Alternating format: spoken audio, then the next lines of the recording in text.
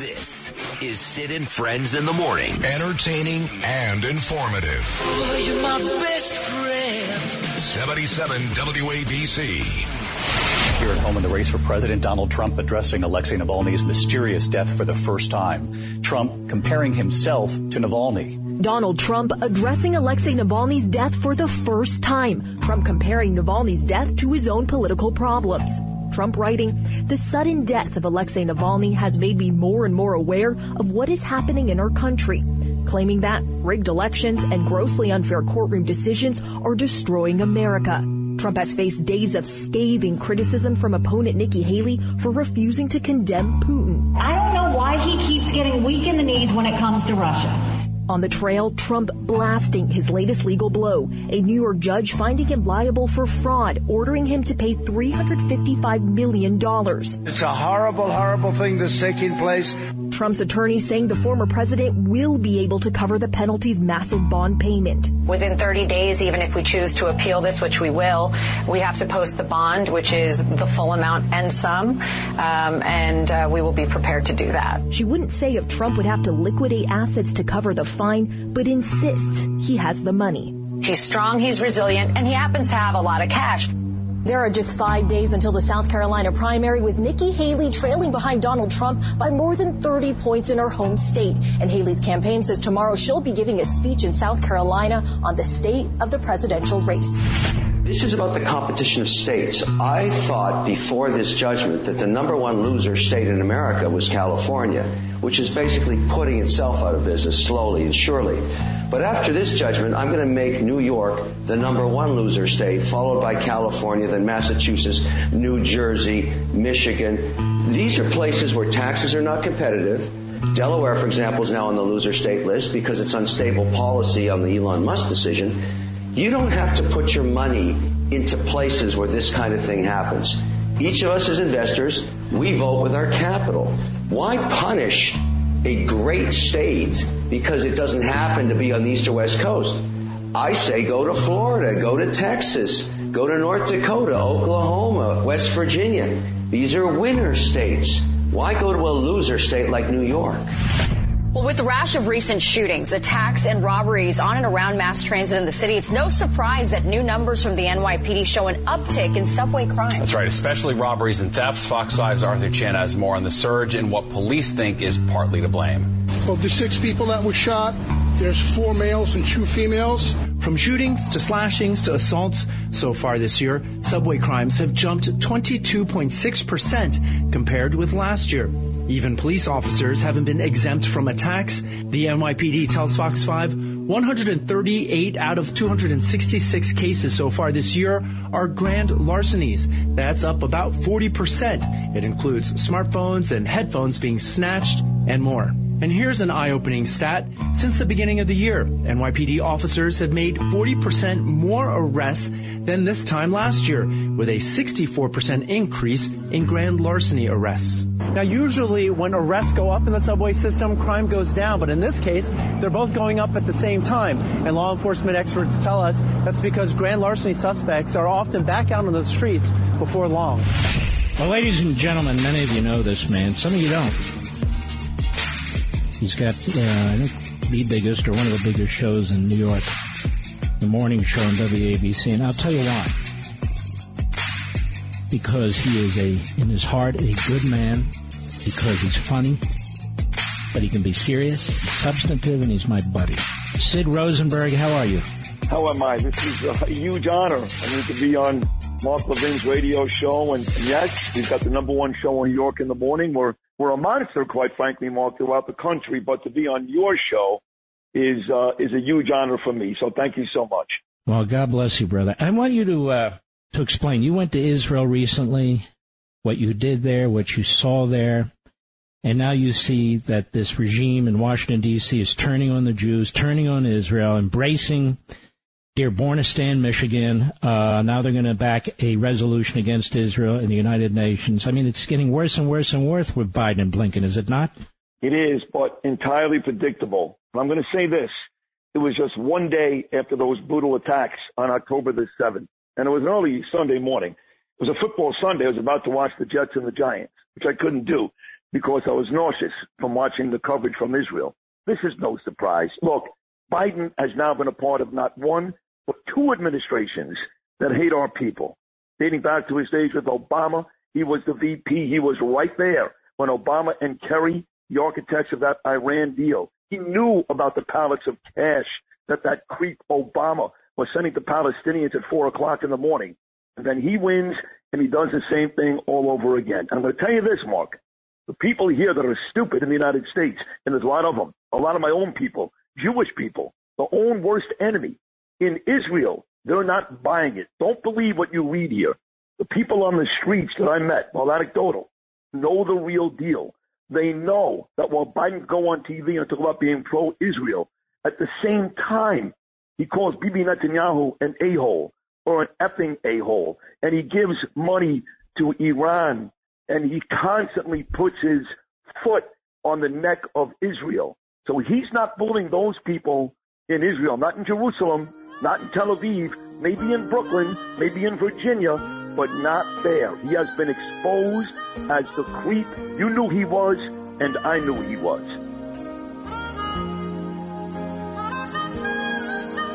And I never thought I'd feel this way. And as far as I'm concerned, I'm glad I got the chance to say that I do believe I love you.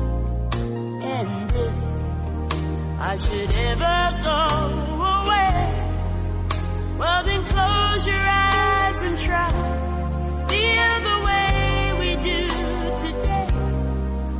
And then if you can remember, keep smiling, keep shining, knowing you can always count on me. For sure, that's what friends are for good times and bad times. I'll be on your side forevermore. That's what friends are for.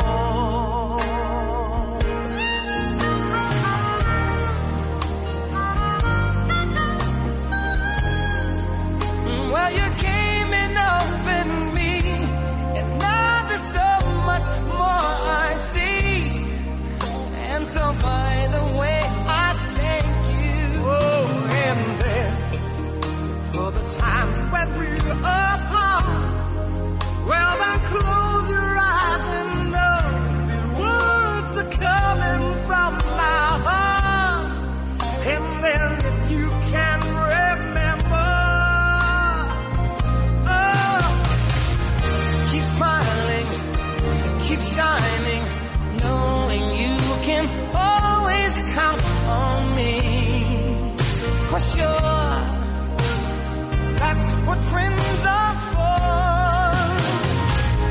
In good times, in bad times, I'll be on your side forevermore. Oh, that's what friends are for. This one goes out to my dear friend. They call him the Great One, Mark Levin. After I made my second appearance ever on the Mark Levin Show last night, it was great.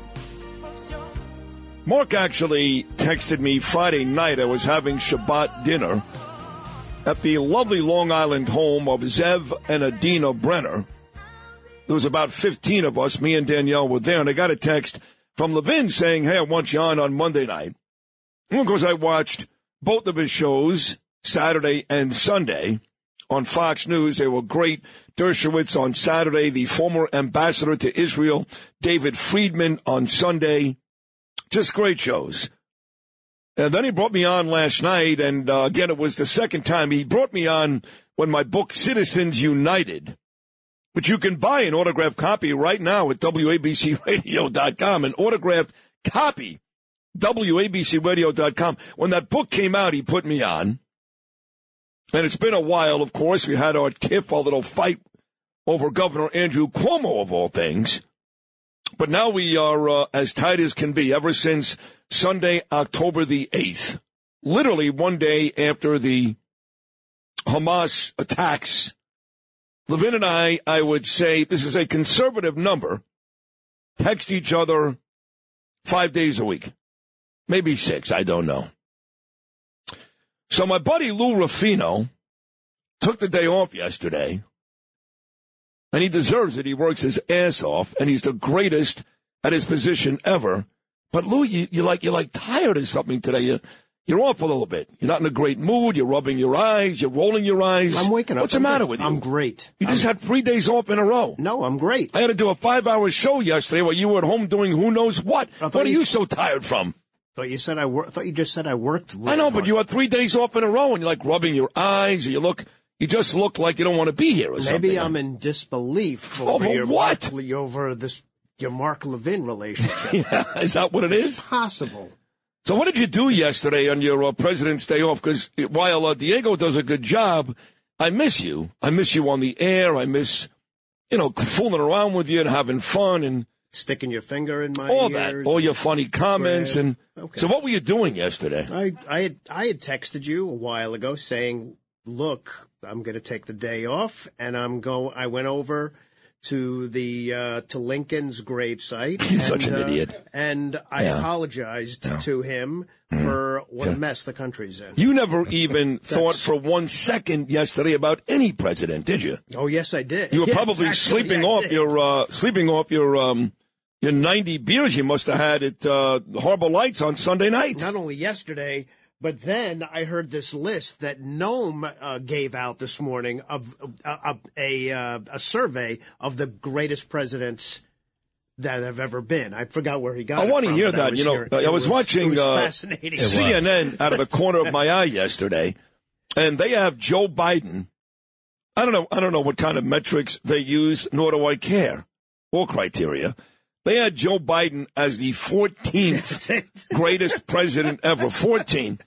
And out of 45, they had Donald Trump, shocker, shocker, at the very bottom of the list, number 45. Is that the list, Noam, that Lou was talking about? Yeah. So, that tells you everything, right? That Donald Trump is dead last. He was probably dead last before they even started assembling the list. Right. And let me just say this. If God is good to me, I'll be 57 in April. I've been around for a lot of presidents, and the two best presidents by a mile in my lifetime are Ronald Reagan and Donald Trump. So how he's number 45 when, according to me, over the last 6 decades, he's number 1 or 2, makes you think, because you know that I'm smarter than all those people, all of them. Who else is on this stupid list? I'm looking for it now. Let's see.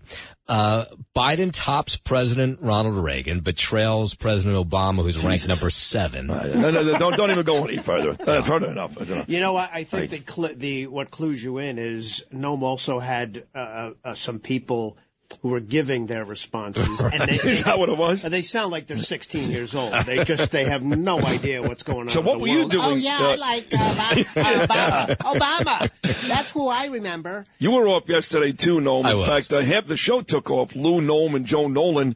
What did you do on your day off? Had friends from out of town in, so we were hanging out in the city with them, going out for brunch. That sounds nice. Yeah. Yeah. That sounds real nice. It was nice. It was great. Yeah. You don't sound convinced of that. No, I'm the only asshole that worked. I'm the host of the damn show, and I'm here. You're going out for lunch. Lou is visiting the Library of Congress.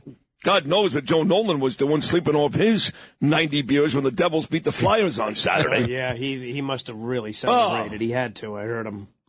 I tell you, that Sunday outdoor game, the Rangers and the Islanders, was something special. I had no desire to go. I actually had tickets. But I'll sit outside in December in MetLife for a football giant playoff game. For a regular season Ranger game, I'm not sitting out there. It was freezing on Sunday. Yes. It's stupid. But Noam actually confirmed my fears about going to these games and to anything out at MetLife. What's the worst part? Oh, getting out or getting in. Oh, you can't get out. It's horrendous. It's still terrible. I know. How is that still possible? I've done giant games where I walked out 1 o'clock kickoff. I walked out at 10 after 4, and at 6:30 I was still in the parking lot. Yeah, it's terrible. What is wrong with I that? don't know. Stupid. They got you going everywhere. It's not a Stanley Cup Finals game. It's a regular season game, and by 6 o'clock on Sunday night, it was freezing. So, for example, I love the Rangers, love them. Tonight at Madison Square Garden, the Rangers are going to host the Dallas Stars. It'll be indoors. It'll be nice and warm, and I'll be there. Thanks to Pete Morgan, he gave me and Gabriel Ranger Star tickets tonight, so we're going. That's a different story. The reason why they're called winter sports is because they play them inside, whether it's the Rangers or the Knicks. So while everybody was like, oh, look at me and my brand-new Ranger jersey. I love those new jerseys. Even the Islander jerseys I like. Sitting outside in the cold, you look like an idiot.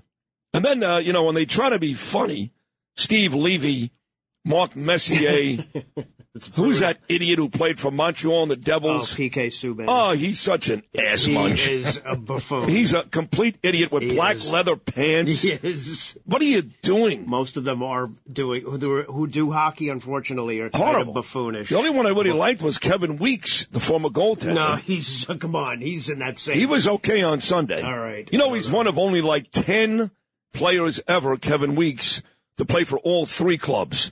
Right. He played for the Rangers, the Islanders, and the Devils. And then you got the guy that you hate, Ray Ferraro. Yeah, he's just kind of stupid. Yeah, he is kind of stupid, yeah. It's a brutal broadcast. Brutal. I like Steve Levy. I've always liked Steve Levy, but he's trying to be funny. He's the straight guy, then he's the funny guy. He doesn't know what he is. I think Kevin Weeks actually called Emily Kaplan two different names, first names, throwing it to her. The other correspondent who was at the... Yeah, I was going to say, I'd be really upset if I knew who the hell Emily Kaplan was. Well, I mean... I thought she was like one of my attorneys. Well, right, sounds like it, actually. She could be. But he was throwing to her on the other side, well, more with the Rangers, Amy, thanks. And I'm like, that's not her name, I didn't think. And I checked it twice. I rewound. Then he called her. He called her Amy. Yeah. Right, but you were working on the broadcast with her, dude. Yeah. Come on. And then he called her a different name the next time. That is funny. It's Stacy I'm with right now. Jeez, come on, man. It's the big broadcast. It's the only thing going on Sunday. Well, it is great to have all you guys back, all three of you. And it's a huge show today again, folks, this week because Brian Kilmeade is on vacation. I agreed because I love John and Margot Katsimatidis and I love Chad Lopez to do 5 hours every day till 11 o'clock. I will not have a voice by Thursday. I guarantee you that. So you'll get 3 5-hour shows and then you'll get Dominic Carter. I guarantee that's going to be the case. But, yeah. But they open a lot of very important stuff today. Nicely done by Justin Ellick, Donald Trump. I'm just like Navalny. People are freaking out. Nikki Haley, MSNBC, CNN, that Donald Trump has not come out and pounded Vladimir Putin because we all know, of course, Kamala Harris and Joe Biden are like, we figured this thing out. Way to go, geniuses. We all know that Putin had this bastard killed. He tried for years. He finally got it done. And they're waiting for a very, very harsh response from Donald Trump. And they didn't get it. Instead, he said, that guy's just like me. And then Nikki Haley, who's going to deliver today's State of the Race address in South Carolina, with that primary coming up on Saturday and last look trailing by 33 points, this biatch won't shut the F up. How do we get Nikki Haley out of here? Somebody told me yesterday she ain't leaving.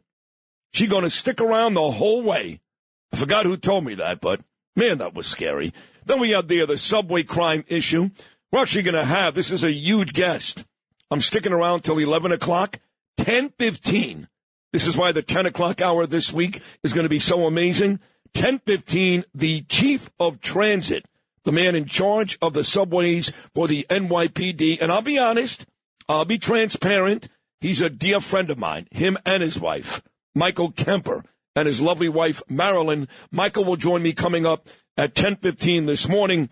But I think the quote of the day, or the cut of the day, was the second piece you heard right after Trump talked about this ridiculous ruling that came down in New York last week $355 million.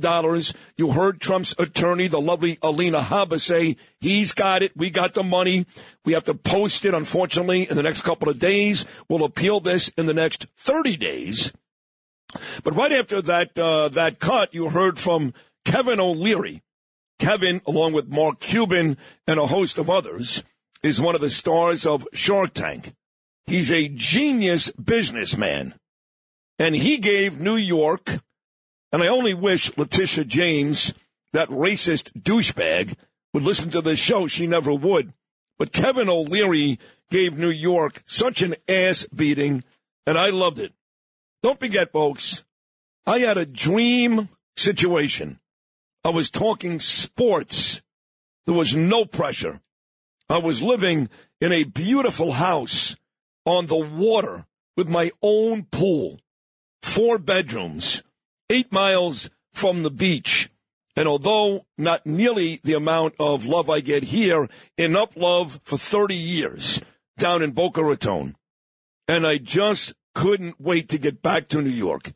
And that's why they say sometimes be careful what you wish for. So I came back in 2016 to work alongside my late partner, the great Bernard McGurk, and I've been here for 8 years since. And I've seen it. I've seen the decline, and it's gross. And while we talk about Eric Adams and Bill de Blasio and the homeless and the crime and the illegals, what Donald Trump went through a couple of days ago may be the biggest blemish of all. And Kevin O'Leary talked about it in the open. He said, of all the states in the country, he has now labeled New York as the biggest loser state here. Worth playing again, Lewis. Kevin O'Leary, cut number 4. This is about the competition of states. I thought before this judgment that the number one loser state in America was California, which is basically putting itself out of business slowly and surely. But after this judgment, I'm going to make New York the number one loser state, followed by California, then Massachusetts, New Jersey, Michigan. These are places where taxes are not competitive. Delaware, for example, is now on the loser state list because it's unstable policy on the Elon Musk decision. You don't have to put your money into places where this kind of thing happens. Each of us as investors, we vote with our capital. Why punish a great state because it doesn't happen to be on the east or west coast? I say go to Florida, go to Texas, go to North Dakota, Oklahoma, West Virginia. These are winner states. Why go to a loser state like New York? Oh, my God, Kevin O'Leary right there. Okay, folks, a huge guest list about to come your way this hour, I should say. Cara Castronova. She's going to run, hopefully, against Kirsten Gillibrand for Senate. She's got to beat Mike Sapriconi first in the primary. Cara Castronova will join us at 6:45. Curtis Sliwa, the man, the great one himself, comes your way at 7:15. My man, Christopher Mad Dog Russo, part of that legendary Mike and the Mad Dog combination. Mets and Yankees, they're ready to play. Each open spring training on Saturday. Mets will take on the Cardinals. The Yankees will take on the Tigers. We'll talk to Mad Dog Russo coming up at 7:40. Rudy Giuliani coming up at 8:45. Bill O'Reilly going to make 2 stops this week, Tuesday and Thursday. He'll join me this morning coming up at 9:15. My friend Hadass Levy, she's down in Florida on her way to CPAC. She's got a brand new song out. She's one of Donald Trump's buddies. She's going to sing that song on the show coming up at 9:45. And then, as I mentioned, the chief of transit, Mr. Subways for the NYPD, my good buddy Michael Kemper. He'll be here at 10:15. The number is always 1-800-848-WABC. That's 1-800-848-9222. A 5-hour extravaganza with me, Sid Rosenberg, only right here. Talk Radio 77 WABC.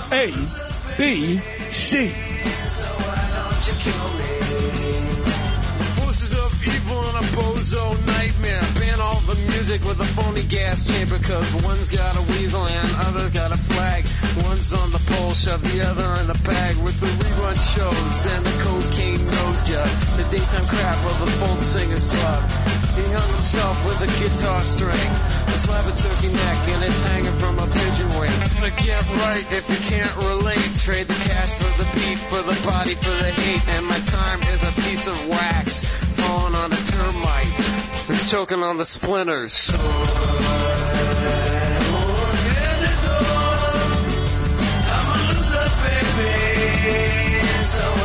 You kill me. Crazy with the twos with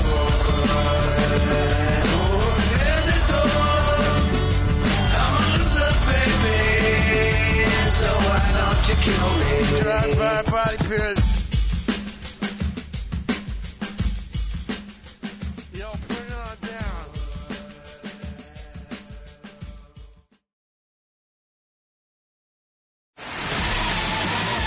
Sid and Friends in the morning. 77 WABC. So, Sid, you go over to Israel. You went to the site where that festival was being held, and tell me what you saw. Tell me what went through your mind and your heart. I'm sorry. I get very choked up when I think about that day. But what I saw, Mark, was horrendous. Just imagine Woodstock, 1969. Just imagine Coachella, any one of the many, many concerts that our youngsters, I've got a 19-year-old daughter, go to in our country. And just imagine a bunch of beautiful kids dancing and having a great time. And then moments into the concert, men showing up with machine guns and RPGs and knives. And then they just killed these people at that concert, Mark. That would have been bad enough. They threw the girls to the ground, ripped their clothes off. 5 of them, 6 of them, raped them at a time, carved off their breasts. And eventually when they were done with these beautiful young girls, they shot them in the head. So when you go there now, what you see is a bunch of sticks. And on the top of these sticks are 8x10s with their faces. And at the bottom of these sticks, you'll find Yorkshire candles. You'll find lighters. You'll find slippers, whatever they had with them that day. And I mean this, Mark, you'll never see more beautiful people. I don't know what it is about the Israeli people. I'm talking about physically pleasing. The men, the women, just beautiful people. Murdered, butchered, raped, humiliated in their prime. And that's what's left at the Nova Music Festival. So when you hear people in the streets that are marching with the Palestinians, shutting down our universities, blocking our bridges and tunnels, and sympathizing with Hamas, they should just make that trip and take a look. Because I swear, when I arrive there, you can hear the music in the background. It's that eerie. You can almost see the faces smiling and the kids dancing. And now they're left to 8x10s on a stick.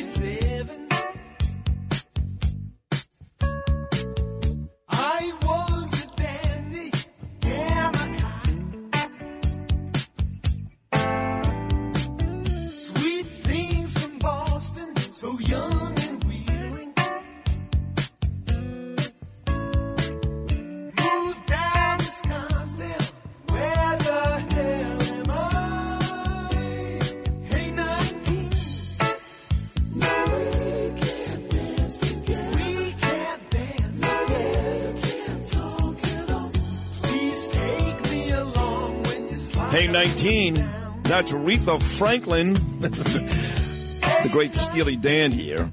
Donald Fagen, of course, he's a lead singer. That was some more of me and Levin. I'm going to play a lot throughout this morning show today of me and Levin from last night because he's the great one, and according to him, so am I. It's sometimes I just can't. I have to check if my headphones are working correctly. It's hard to believe. I mean, I don't know. I don't know what's harder to believe for me, this friendship. And I have to tell you that Sunday night during the NBA All-Star game, when I shut that off to put Levin's show on, we texted each other for about 20 minutes. Oh, I would have rather heard Levin than the NBA All-Star game. I didn't watch the game. I watched the pregame, and it was awful. Oh, my God. That is the worst thing that could be on television. Like I said yesterday, I don't know why anybody finds that stupid show with Mumbling Shaq and Barkley, who goes up on these wild tangents. Well, you can't understand Barkley either. I know. And Kenny Smith is just angry because he doesn't get the amount of pub that those two guys get. Right. Ernie Johnson's a nice enough guy, but it is awful. But I'm not sure what shocks me more, this Levin-Rosenberg friendship, or the fact that Donald Trump picked up Andrew Giuliani's cell phone on Friday and spent 10 minutes on the phone with me. That's terrible. It's unbelievable. You weren't even here yesterday to hear that story. What he did? What he? Oh, he talked to you on the phone. Yes, he did. From yes. the golf course or something. Yeah, well, Giuliani and him were playing golf. Okay. And Andrew goes, "Hold on, someone wants to say hello." And the next voice I heard was President Trump. I mean, you can't make this stuff up. Yeah, this is some alternate universe that's going on. Last week I had dinner with the mayor, Eric Adams. Tomorrow night I've got a very high-profile, high-powered dinner over at Rosanna Scotto's restaurant. I'm like, what the hell's going on here? Oh, you're very busy. I was just talking about the Giants with Mark Malusis. And now what? No, you could use a different comparison. Talking sports at Mark Malusis is easy. Yeah, That's you're right. Not compared to some of the things I saw. You're right. No, you saw some crazy things. Mark Malusis could just sit there and go, "That's funny, Sid." Yeah. No, I'm like, okay, got to get up because the cab's outside. Let's go. But you got to pay the bill first. We got to pay. Well, how much is the bill? $400. I don't have it. Ask Ed Coleman. Now fast forward. Hello, Sid. I'm on the 7th hole right now. This is the greenest grass ever. How's it going in New York? I can't wait for you to get down here. It's going to be great. Everything's great. He actually did say that. He said to Giuliani, he said, "When are we getting Sid down here?" All your support's fantastic. You know you're great. You're wonderful. I love you. So I'm going to go down and see the president in Mar-a-Lago in a couple of weeks to watch the Scott Lebedo film, The Relentless Patriot, and we've already got lunch plans, just me and the president. I swear to God, this is just, it's unreal. But it's not Donald Fagen's birthday today, is it? Oh, back to that. Oh, Walter Becker, the bass guitar player. Oh, the bass guitarist, yes. You know, he was born in Queens. I didn't even know that. How about that? 1950. So he, like Donald Trump, born in Queens. Yes. Governor Andrew Cuomo. Right. Born in Queens. You're not going to get his phone calls because he's dead, but... Oh, Walter Becker or Cuomo? Cuomo, I think, is alive. I definitely got a text from him not that long ago. Okay, great. Yeah. Super. But Becker's dead? Yeah, Walter Becker died. All right. 2017. Well, that's a shame. That's sad. I'm sorry to say. You're missing these great Levin stories. One more Mark Levin. That's right. I don't know who's luckier right now.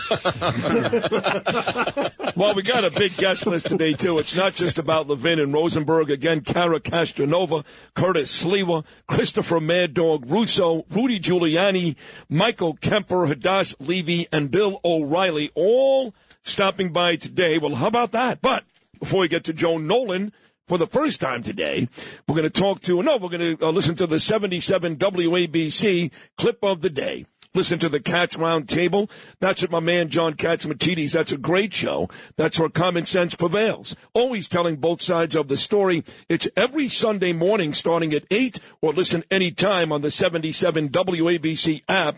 Here, John talks with Congresswoman Claudia Tenney about the border. You know, after 9/11, we had this ability and finally the interoperability between all of our law enforcement to try to really protect us.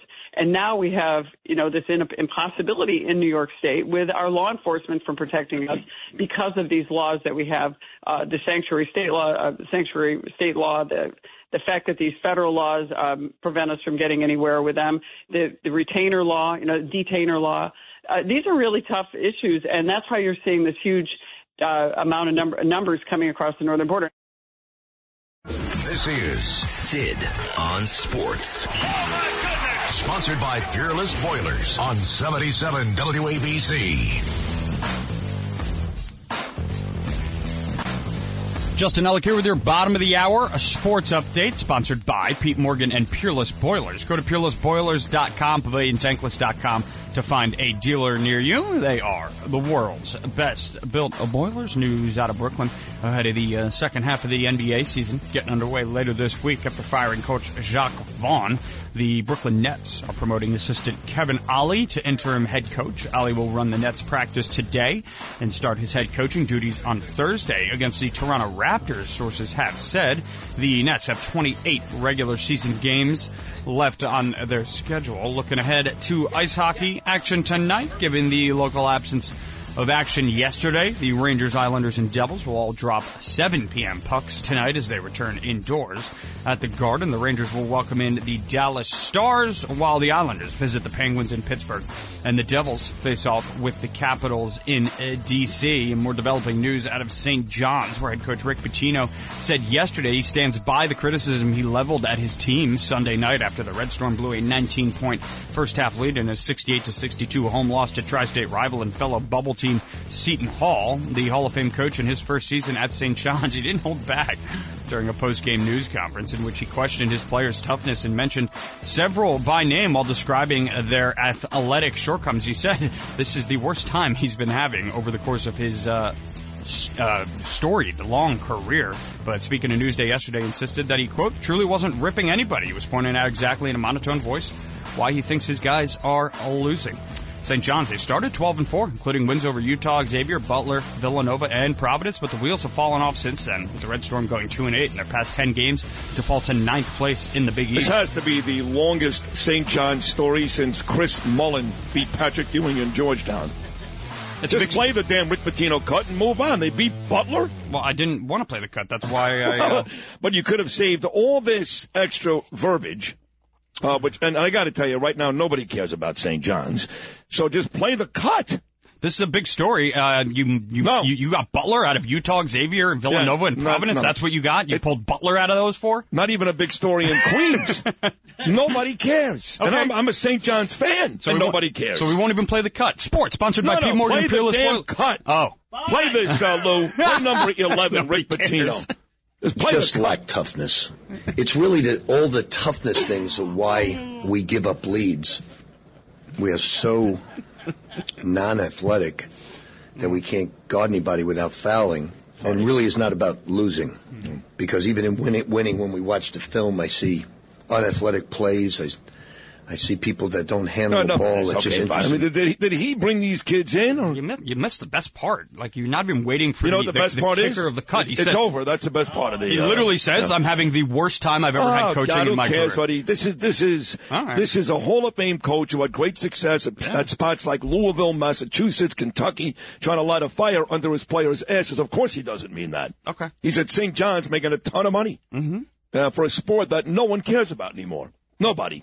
They've ruined college basketball. They're starting to do it to college football. They really are. I mean, you got quarterbacks in college football that are now playing for their third university in 4 years.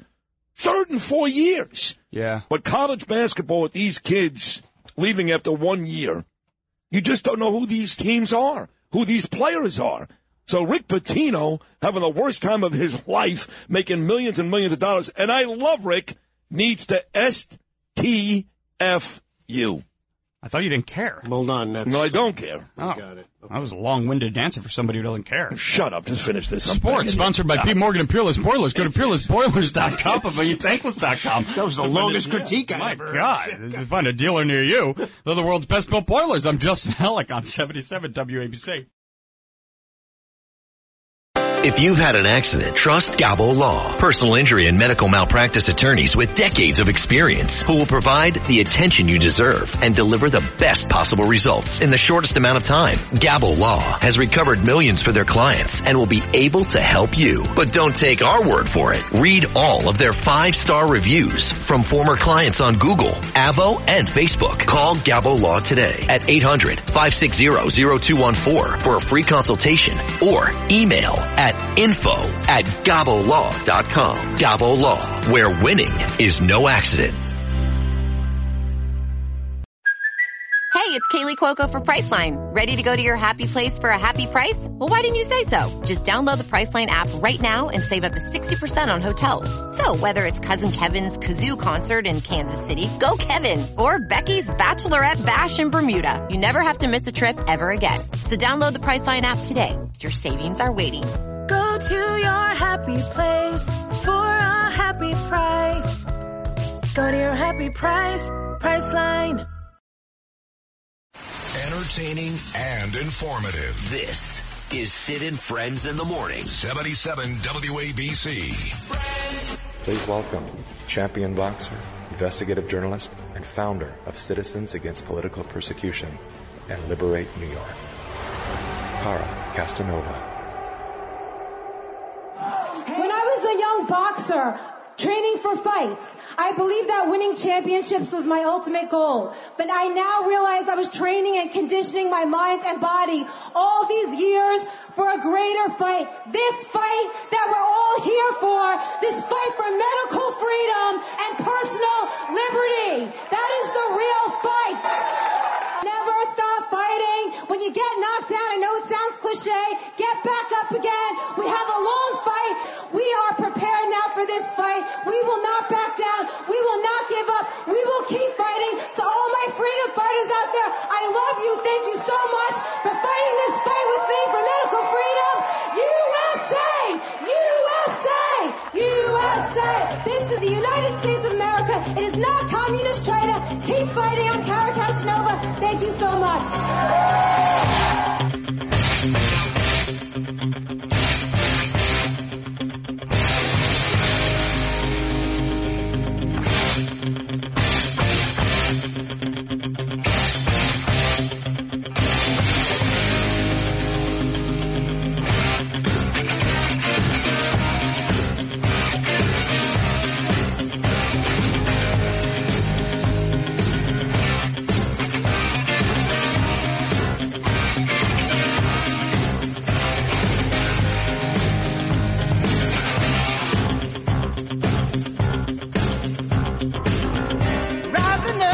Eye of the Tiger, baby. Eye of the Tiger.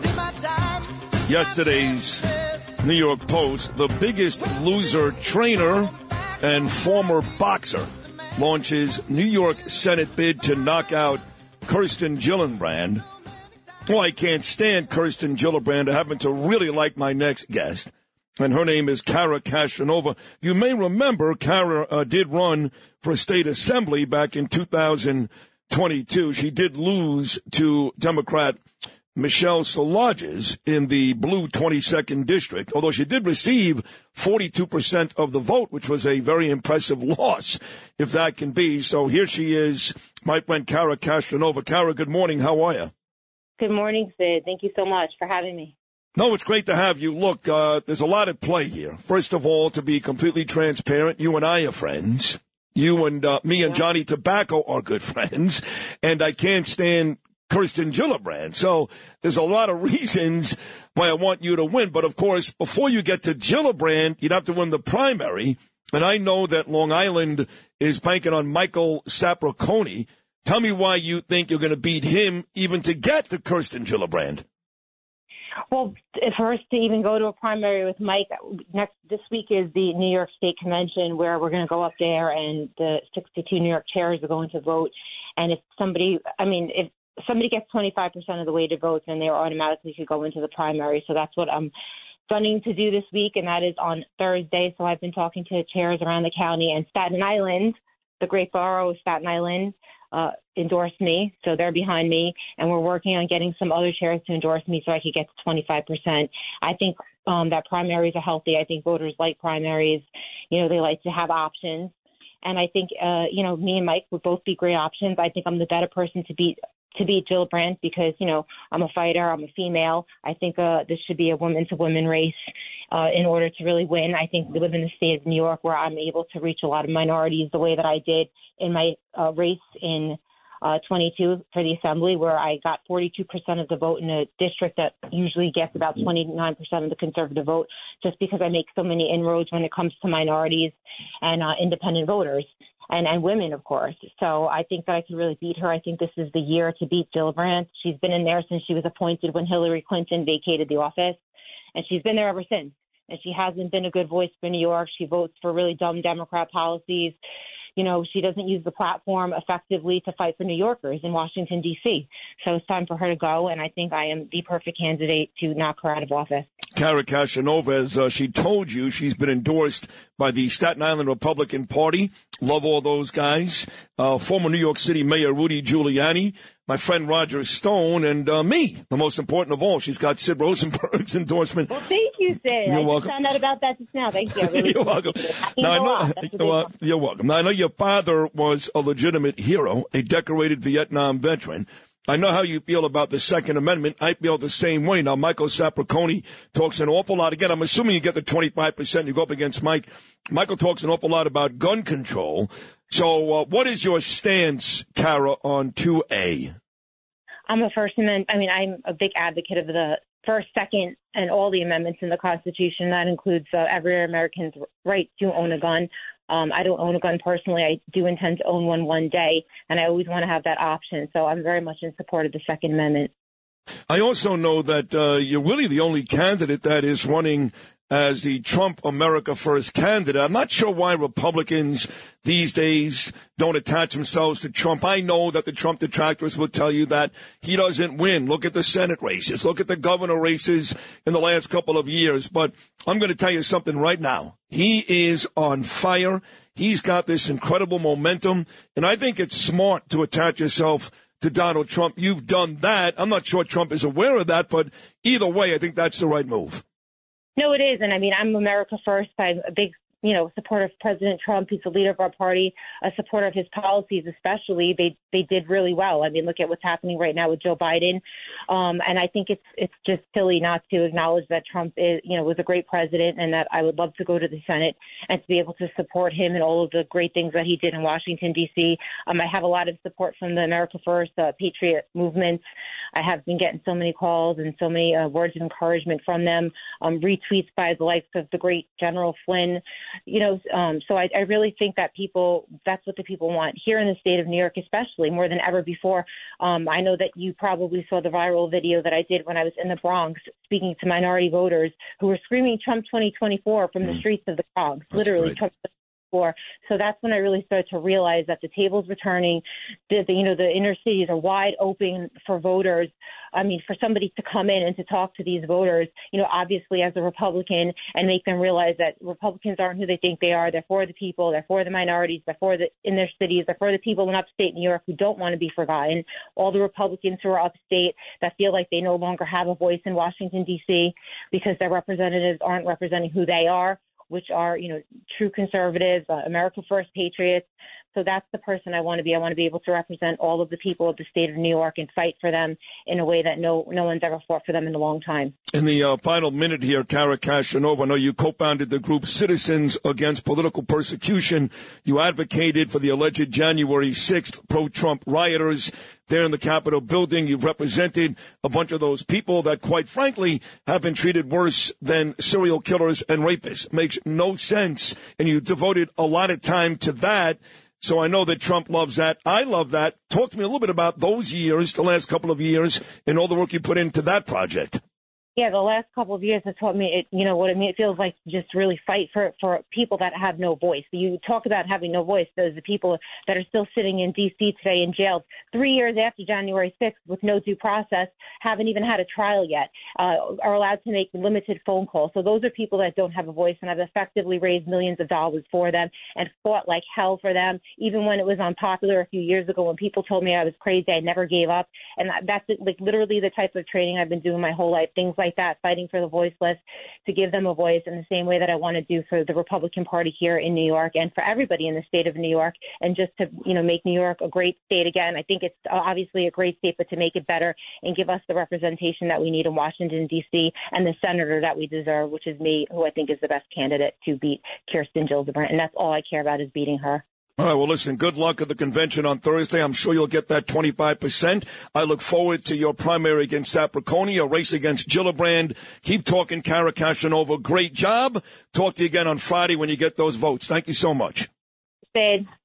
Kara Kashanova right there running against, it'll be Kristen Gillibrand eventually, but of course she's got to get that 25% coming up at the convention on Thursday, then beat Michael Sapricone in the primary, then we'll go after Gillibrand, who has been in office way too long. How that lady has won consecutive terms, I have no idea. That wraps up a great hour number one. With a big hour number two about to come your way, we're going to talk to two of the all-time greats, Curtis Sliwa, and break down the new season for the Mets and the Yankees with the legend himself, Christopher Mad Dog Russo. Sliwa and Mad Dog coming up next hour.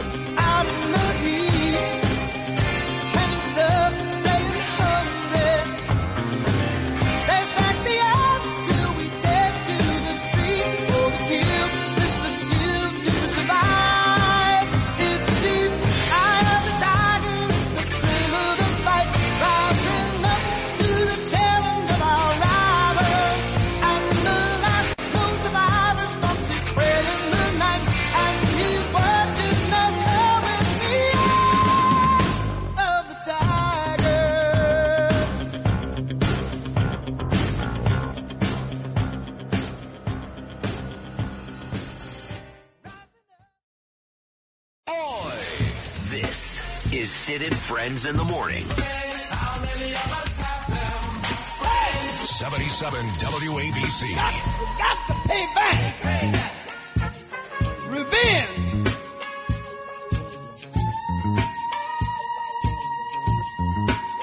I'm mad. Got to get back. I need some get back. All right, so you guys know that Brian Kilmeade is off this week. That means I get the extra hour, 10 to 11. Curtis gets an extra hour, 11 to noon. And Curtis ordinarily would get all 3 hours, 10 to 1, but management decided that they'd be better off with me doing that hour. I haven't seen the numbers from yesterday. Or I have. You don't know the answer to that. But I know they were really good. But on a serious note here, the extra hour today, one of the biggest stories in New York today is subway crime. Now, my friend Michael Kemper is doing a great job as the transit chief. How do I know that? They're making more arrests than ever. It's not his fault that this city allows these animals to go right back on the street 10 minutes later. That's not Michael Kemper's fault. So two things are at play here. One, Curtis is still going to bury my friend. I know that. But I got an email yesterday from some dumb lady. I think her name was Dorothy Furman.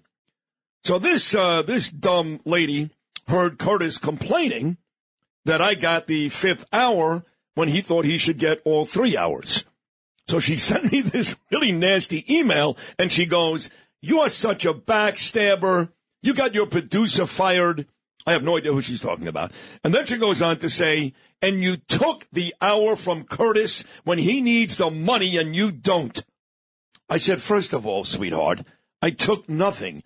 This was a management decision based on the fact that as great as Curtis is, I'm the best at the station. The ratings say it. Everything says it. Curtis lines up behind me. That's a fact. So don't get mad at me because they made the smart move. So now Curtis comes in this morning, and he's already got a load of issues with my final hour, with Michael Kemper, with a whole bunch of stuff. So where do you want to start, tough guy? Nah, let's start with me critiquing your extra hour. Yeah. Best segment of the day was 10:50 a.m. yesterday morning, my very last segment, when it went off on the whole Israel thing. That was the smartest and best segment of the whole day on ABC. Trust me, you were out of gas. I could see. Not even close. See you were on vapors. Not even close. I mean, and look, by the way, did my show and still had an amazing 30-minute appearance on Mark Levin's show yesterday. Yeah, all of a sudden you're best friends with Mark Levin. Before October 7th, he was dreck to you. Total dreck to you. What do you think? I'd forget that, Sid Rosenberg? Now he's your best linesman, your best buddy. You're texting him like 20 minutes back and forth. Face it, you're just a thoroughbred. You're like Seabiscuit. You're not a Clydesdale like Curtis Sliwa. And I could tell in your inflection, your voice, You needed every ounce of energy in your last 10-minute spiel about Israel. Then you had to go to the gym. You had to bang some dumbbells because you were completely depleted of your testosterone. I thought you were going to go out there and be a girly man because you had too much estrogen and no testosterone. I could hear it. You see, the woofers and the tweeters on the terrestrial radio don't lie, Sid Rosenberg. You can't do the extra hour. I don't know why you're doing this to yourself. You're actually going to run yourself right into the radio ground, and it's going to impair you in the future. Sid, just give up that extra hour. Let me do what I always do when Kilmeter's away. I always do it's 2 hours. You know what? I have to come back into the city tonight because I'm taking my son to see the Rangers play the Dallas Stars. What, Dallas? Well, what is wrong with you? I don't know. I've got a long day. Pete Morgan gave me the tickets. So I'm going to appease you, and I'm going to give up that hour right now. Yeah. That's it. It's yours. Yeah, all right. It's Back all yours. to where it ought to be it's all with yours. Curtis Lee. Now, if you get a text from John Catsimatidis and or Chad Lopez that says bad idea, then there's nothing I can do about it. No, let me tell you something. The real war isn't with you. You're just an impediment to what's really going on here. What is that? I have thrown the gauntlet down, and remember what I've told management and our owners and operators. I never want to hear Andrew Evil Eyes Cuomo on the station again. He had a run of about 7 appearances. He said nothing. He never apologized to ICE, the Immigration and Naturalization Service. I have said, if he comes on again, and he does not apologize to ICE and what he did in opening up the borders and allowing all these bad hombres in, including with the terrorists, then I'm walking out of here. So that's it. That's it. This is never going to be always broadcasting Cuomo. It is never going to be always broadcasting Cuomo over my dead body. Well, it's not going to be always. I'd rather have a job hanging wallpaper someplace. But it's not going to be always broadcasting Cuomo because he's got the same aspirations you have. He wants to be the next mayor. Well, let's get it on. Why not? Stage, right? What we have, stage 7, right? Stage 7, yes. Why not? 77, I think. All right, 77 Sunset Strip. How about a debate between me and Cuomo? Well, you have to get to the part where he is the presumptive nominee, and so are you, don't you? Wait a second. Hasn't everybody been saying, if he would have run, he would be ahead? Let's get it on. Next time he comes in, Curtis Lewa and Andrew Evil Eyes Cuomo, King Cuomo II, the son of Mario Faccia Bruta Cuomo, King Cuomo the First. Hey, Andrew, I know you're listening. Ascendame, tu proviano sfacim. Like your father you are. Come on in here. Be a man, grow a pair. But where is this all coming from, this Andrew Cuomo stuff? As far as I know, he doesn't have any dates coming up on this station any time in the near future. Well, because I've thrown the gauntlet down, and you know what John Catsimatidis did? He took me out of left versus right with Anthony Weiner. He substituted for me, and then he put Roger Stone in, and he told me, hey, you're like the bat boy of the ferry boats out in Staten Island. Get to the bullpen. I don't want to see. Well, here's the problem. And again, no one says nicer things about you than I do, evidenced by the fact that you're on every day on my show all week long. But with you and Wiener, it became like a love fest. I mean, that guy comes on the radio every weekend, and I have nothing against him personally. You know, what he did. And, you know, he and I had some very, very emotional conversations. I heard it was great radio. Yeah, and he cried. And I mean, listen, I don't think he's an evil person. I don't. He's done some really crappy stuff, really crappy. But what he says on the weekend, he should be taken outside and literally beat the hell out of. And you didn't really beat his ass all that much. So Catsimatidis came in and started yelling at the guy, and Roger Stone, he basically threatens his life. Well, that's what you need on that show. Well, the most important part, you forgot, Sid. Come on, you forgot your roots. Their ratings were better than mine with Anthony Weiner. Is that true? It is true. Yeah. So I've been relegated to being the bat boy for the ferry horse. So let me do a pivot and shift out of this. You were sitting with my very dear friend, Zev Brenner, and his family on Friday night for Shabbos, right? That is correct. We had his beautiful wife, Adina, made a wonderful dinner, 15 people, including me and Danielle. Our third Shabbos dinner since October the 7th. We've now gone to the Tremans. We've gone to the West End Temple and now the Brenners. And your name did come up more than once, and they loved you at that table. By the way, you're going to go back to the 2nd Avenue Deli, which is on 1st Avenue. I thought Jews were smart. Hey, come to the 2nd Avenue Deli, but we're on 1st Avenue. Anyway, let me get back to Zeb Brenner. Talkline Communication. Do you know that I did a show from the original WLIR, which is our FM station now, 2-watt station, right in Muncie, Ask the Gentile for Zeb Brenner's Talkline Communication. That could not have been the name. Was that what yes, the name? Yeah, Ask the Gentile. Ask the Gentile. So here are all these guys originally from Williamsburg calling me up in Yiddish, and I had Yitzhak, who was the board operator, the phone screener, talking into my earphones, translating the Yiddish. Then I would answer in English, and they would say, Curtis, how the hell do you know what I was talking about? I'd say, if you work retail, you pick up a lot of Yiddish.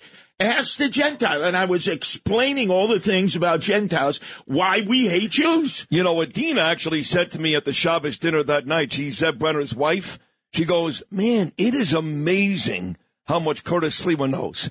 Whether he's talking about Brooklyn, Queens, Israel. She heard all the shows in Israel. She was astounded by how much you know. And just so you know, Mr. Gentile, Saturday night, after the Shabbos dinner on Friday, Zeb wanted me to come on his show Saturday night. But as you know, he starts late, well after Shabbos. So my appearance wasn't until 11:10 p.m. Eastern Time. But I went on with Zeb Brenner on Saturday night. So Zeb Brenner Saturday, Mark Levin Monday. I think I'm living up to the moniker you gave me, yes. The king of all Jews. I've been on Zeb Brenner's show many times after Shabbos, and, hey, Curtis, this is, you remember me, Aaron from Borough Park, remember that? Aaron, you want me to lie to you like a typical politician? How the hell can I remember you? You remember me with the black hat. You all had black hats. It is, when I do these shows with the Orthodox or the Hasidim, it is great. Curtis, you asked the Gentile. Now, you mentioned 11:05. Let me take you back. There was a performance we never gave cred where cred was due at the 5th Avenue Synagogue, an amazing night honoring you, the new King David.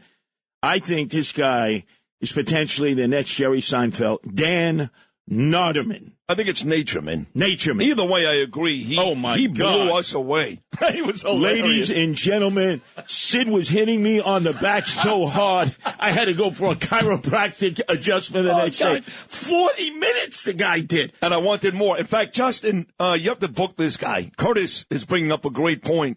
This guy, Dan Natureman, you laughed your ass off, too, the comedian. Oh, my God. He was great. So good. Oh, so good. And all spontaneous, all improv. He was working off the crowd, but respectful. There are a lot of Orthodox with it. Unlike that rapper there. I never want to hear that guy again. Kosher dills. Oh, my God. Let me tell you something. I was the world champion eating kosher dill pickles. I would have spit that out.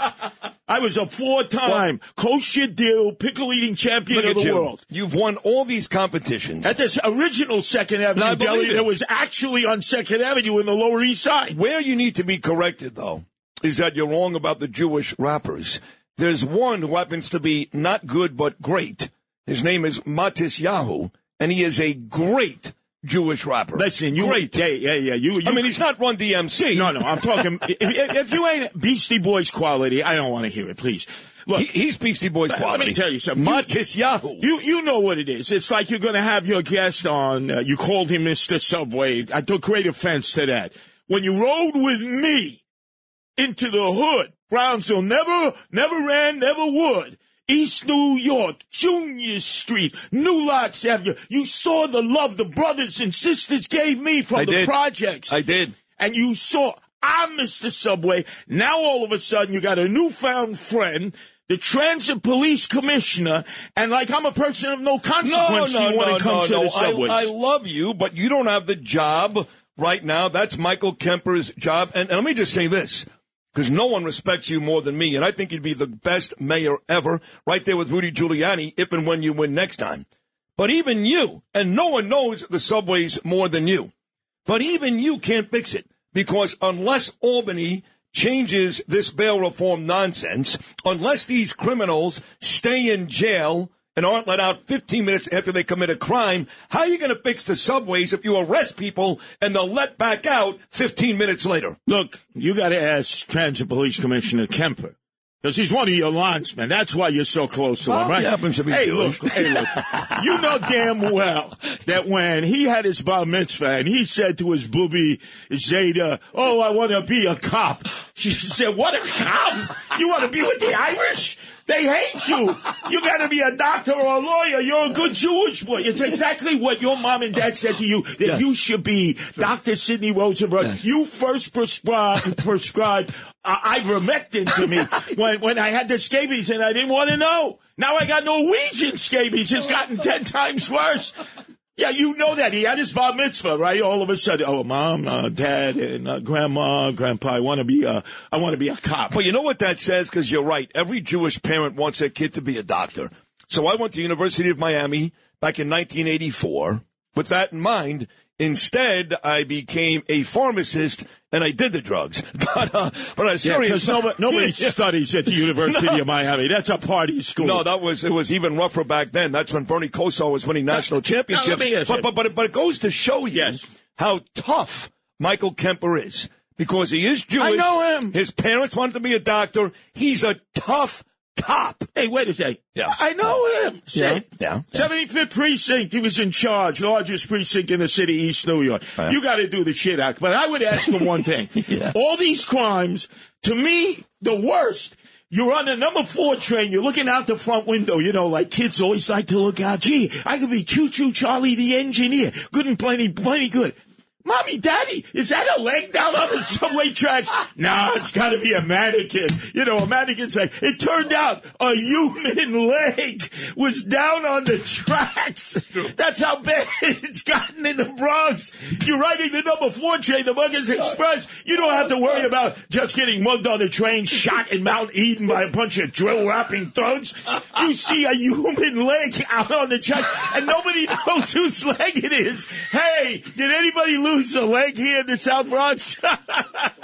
You got to ask. Look, you got to do a shidduch between me and Michael Kemper. I'm willing to assist him in the transit police, who don't have enough personnel to actually help try to control some of this. Are you being serious about this? I am. You know me. I love the subways. Because you reached out. You had this, it wasn't even a feud, but the great attorney from my neighborhood, my dear friend Joe Murray, was representing all the people that tried to kill you. Yes. And, but now you guys have become really good friends. So I believe you when you say, even if you're critical of somebody or angry at somebody, you could put all that behind you because you love the city. Yeah, how about this? So I will take you and Michael Kemper to Casa Cipriani. No. And we'll sit down. That's too high budget for me, too high brow. Second Avenue Deli on First Avenue. Fine. I know the owners. They love us. And I can brag about how I was the 4-time dill garlic pickle eating champion of the world. Jewish pickles that were made in the South Bronx.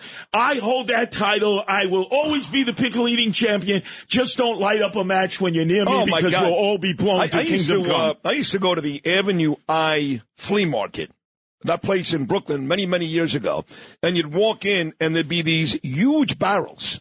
There's a huge flea market. There'd be these huge barrels of pickles. So now you've won pickle eating contests. Yes. You competed in the hot dog eating contest at Nathan's. Third 1 year. Third 1 year. Cheated. And there was something else you competed in. Our matzo ball eating contest at Ben's Kosher Deli. I finished second to a guy named Steve Brock, and all of a sudden, it was Raul Felder who was the judge. Remember the divorce attorney? Oh, yes. They went to the back room to the burning bush, and they said, this Gentile can't finish second. He grew up eating meatballs. He never ate a matzo ball in his life. They gave me the sinkers, and they gave all the little Jewish boys the floaters. And some guy, Steve Brock from Howard Beach, who now lives in Hamilton Beach, beat me. And then they disqualified me because they said I squeezed all the matzo ball juice out and then stuffed it down my hatchet. They said, you can't eat matzo balls that way. I got disqualified at Ben's Kosher Deli. I can't believe it. And you know the other thing that differentiates you from me is I side with Wrong Way Lou Rufino. I go to Brothers on Cross Bay Boulevard while you go to Landy's in Mill Basin. That's right. I'm a Brothers boy. I go to Landy's and I go to Seat Tide for my fish by Ralph Avenue. And I go to Lenny's Clam Bar. Remember the advertisements late at night for Lenny's Clam Bar, the brothers, the What are sisters? you, nuts? Do you know the owner of Lenny's Clam Bar, Joe? I'm his favorite host in the world. Those are all my places. Yeah, I go to the Cross Bay Diner along with George's Diner Oasis, of course. All those places are my places. Yeah, but you went to Aldo's and New Park Pizzeria. I don't want to bring that up. There's some people that are going on trial for being at Aldo's because they owe the Bonanno crime family a big. Hey, by the way, Eric Adams was there. What the hell is he doing there with the Bonanno guys, huh? You want me to bring that up, too? You started this. I'm going to finish it. You're going to run out of gas at up to 11 o'clock. John, Margot Katzmatidis, if you're listening, Chad Lopez, you want to save your thoroughbred. You got your Clydesdale, Curtis Lewa, who should have been doing all the Kill Me 2 hours this week, right here on WABC. Get ready, mother, on the big payback. Hey! Let me hit him. Hit him, Fred. Hit him. Hey, hey! Oi! This is Sid and Friends in the Morning. How many of us have them? 77 WABC. I've loved you for years. We had that little tiff for a couple of months. But whether you're Jewish or not, if you love this country, if you love Israel, and I mean this sincerely, there is no better or bigger voice in the country, in the world today than Mark Levin. I am honored to call you a friend, and we're very lucky to have you, whether it's radio or TV, talking to us every day. We need you now, Mark Levin, more than ever. This is why I love Sid, not because he praises me, but this is a man who's full of passion and intelligence, and now you know why people want to listen to him. Sid, God bless you, my brother, and take care of yourself. You too. Thank you so much for this. I love you, Mark Levin. We'll talk again. Love you too, Thank buddy. you. Love is in the air, everywhere I look around. Love is in the air, every sight and every sound. And I don't know if I'm being foolish, don't know if I'm being wise, but it's something that I must believe in, and it's there when I look in your eyes. That's funny, Lou. That's the funny stuff right there. Love is in the air. That was Levin and me last night. And look, I do love him because he calls it the way it is.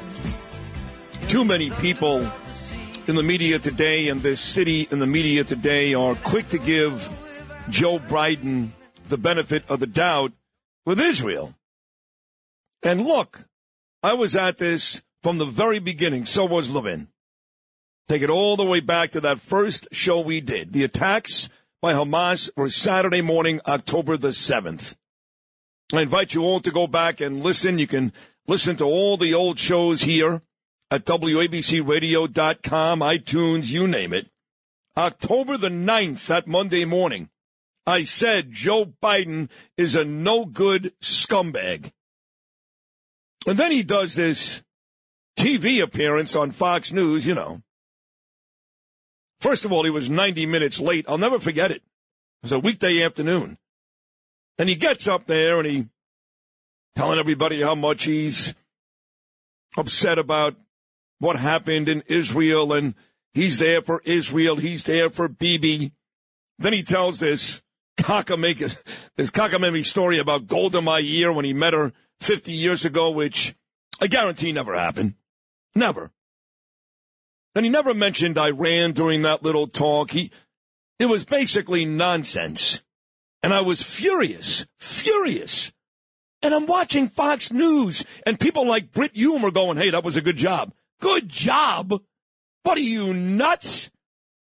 This guy's never liked Israel. Never. He was part, as I told Levin last night, of the Obama administration. He was Barack's vice president.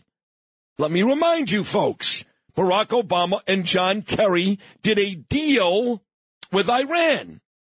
These morons knew that Iran never, ever, ever, ever stuck to the plan. They never did. I think my buddy Ben Weinthal in Jerusalem documented at least 56 times, 56, where Iran did not comply with the stupid treaty that Obama and Kerry and Biden put together. And then when Biden won, he couldn't wait to get John Kerry in his office and bring back that Iran deal, which my man Donald Trump got rid of. We know he loosened every restriction, every sanction. Donald Trump put 1,500 sanctions in place. Those mother effers in Iran, they couldn't buy toilet paper. And this Biden walks in, doesn't enforce anything. Iran is selling oil to China. They're selling oil to Russia, making billions of dollars. They didn't need the $6 billion that we gave them right before the Hamas attacks. In fact, I'm not even sure they ever even used that money. They didn't need it, along with a brutal hostage swap. So when this war breaks out on October the 7th, whether you folks want to accept it or not, you Trump-hating morons, the United States, Joe Biden, helped fund the war against Israel. That's a fact. That's not a Sid Rosenberg opinion. That's not some right-wing nut. You know, they describe me all the time in newspapers and all over the place as a right-wing conservative morning talk show host. Right-wing conservative. Hey, stupid. I'm pro-choice. How could I be a right-wing conservative? I'm pro-choice. I'm pro-gay marriage. I am a Republican. I could never, ever envision myself ever voting for a Democrat, but I'm not right-wing, you morons. But I call it the way I see it. And since the war has started, Joe Biden and his merry men, that traitor, Secretary of State Anthony Blinken, what a waste he is, Kirby, his military men, Milley and Austin, they're responsible for 13 Americans dying in Afghanistan. Since this thing has started, Biden once again has shown his true colors, been exposed as the man he is, which is not a friend of Israel. Never was, never will be. Donald Trump, yes. He was the one, after 6 presidents promised, to move the embassy to Jerusalem. Donald Trump. He was the one who recognized the Golan Heights as a part of Israel. He was the one, along with his son-in-law Jared Kushner, that put together the Abraham Accords. He was the one who stopped delivering pallets of cash to the Palestinians, which ended up in the hands of Hamas time and time again. Not this prick who's in office now. And all this guy does now is stick his foot on the neck of Bibi. He actually called Bibi Netanyahu the last 2 weeks, you ready for this? An a-hole and an effing a-hole. Coming from Joe Biden. That would be like O.J. Simpson calling Robert Blake a murderer.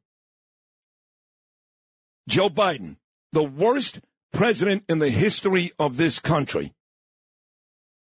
The reason behind the Israel-Hamas war. And the reason why, trust me, folks, it's going to get a heck of a lot worse before it gets better. We're going to shift gears, talk about the Mets and Yanks. That's why this show is number one, folks.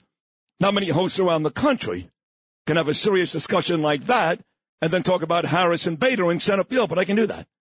So we'll talk to the legend, the great Christopher Mad Dog Russo. 77 WABC. This is Sid and Friends in the Morning. No, I get by with a little help from my friends.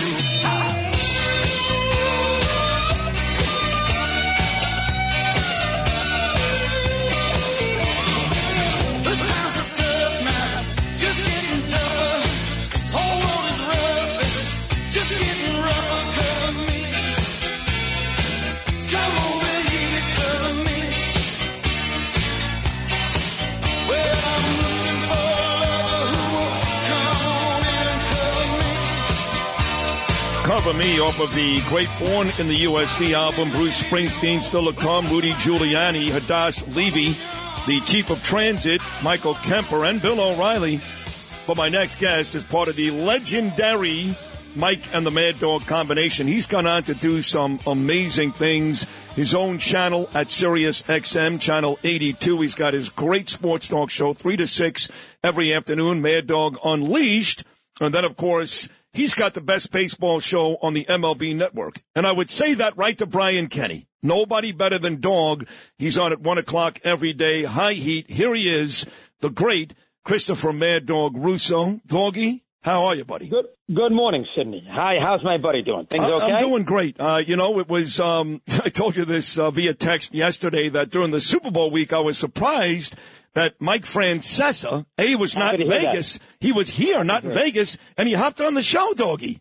Happy to hear it. And he did a tremendous job on that NFL CBS, NFL Today recap, that hour show they did on CBS at 1 o'clock on Super Bowl Sunday about Brent and Jane Kennedy and, of course, Phyllis and Irv Cross.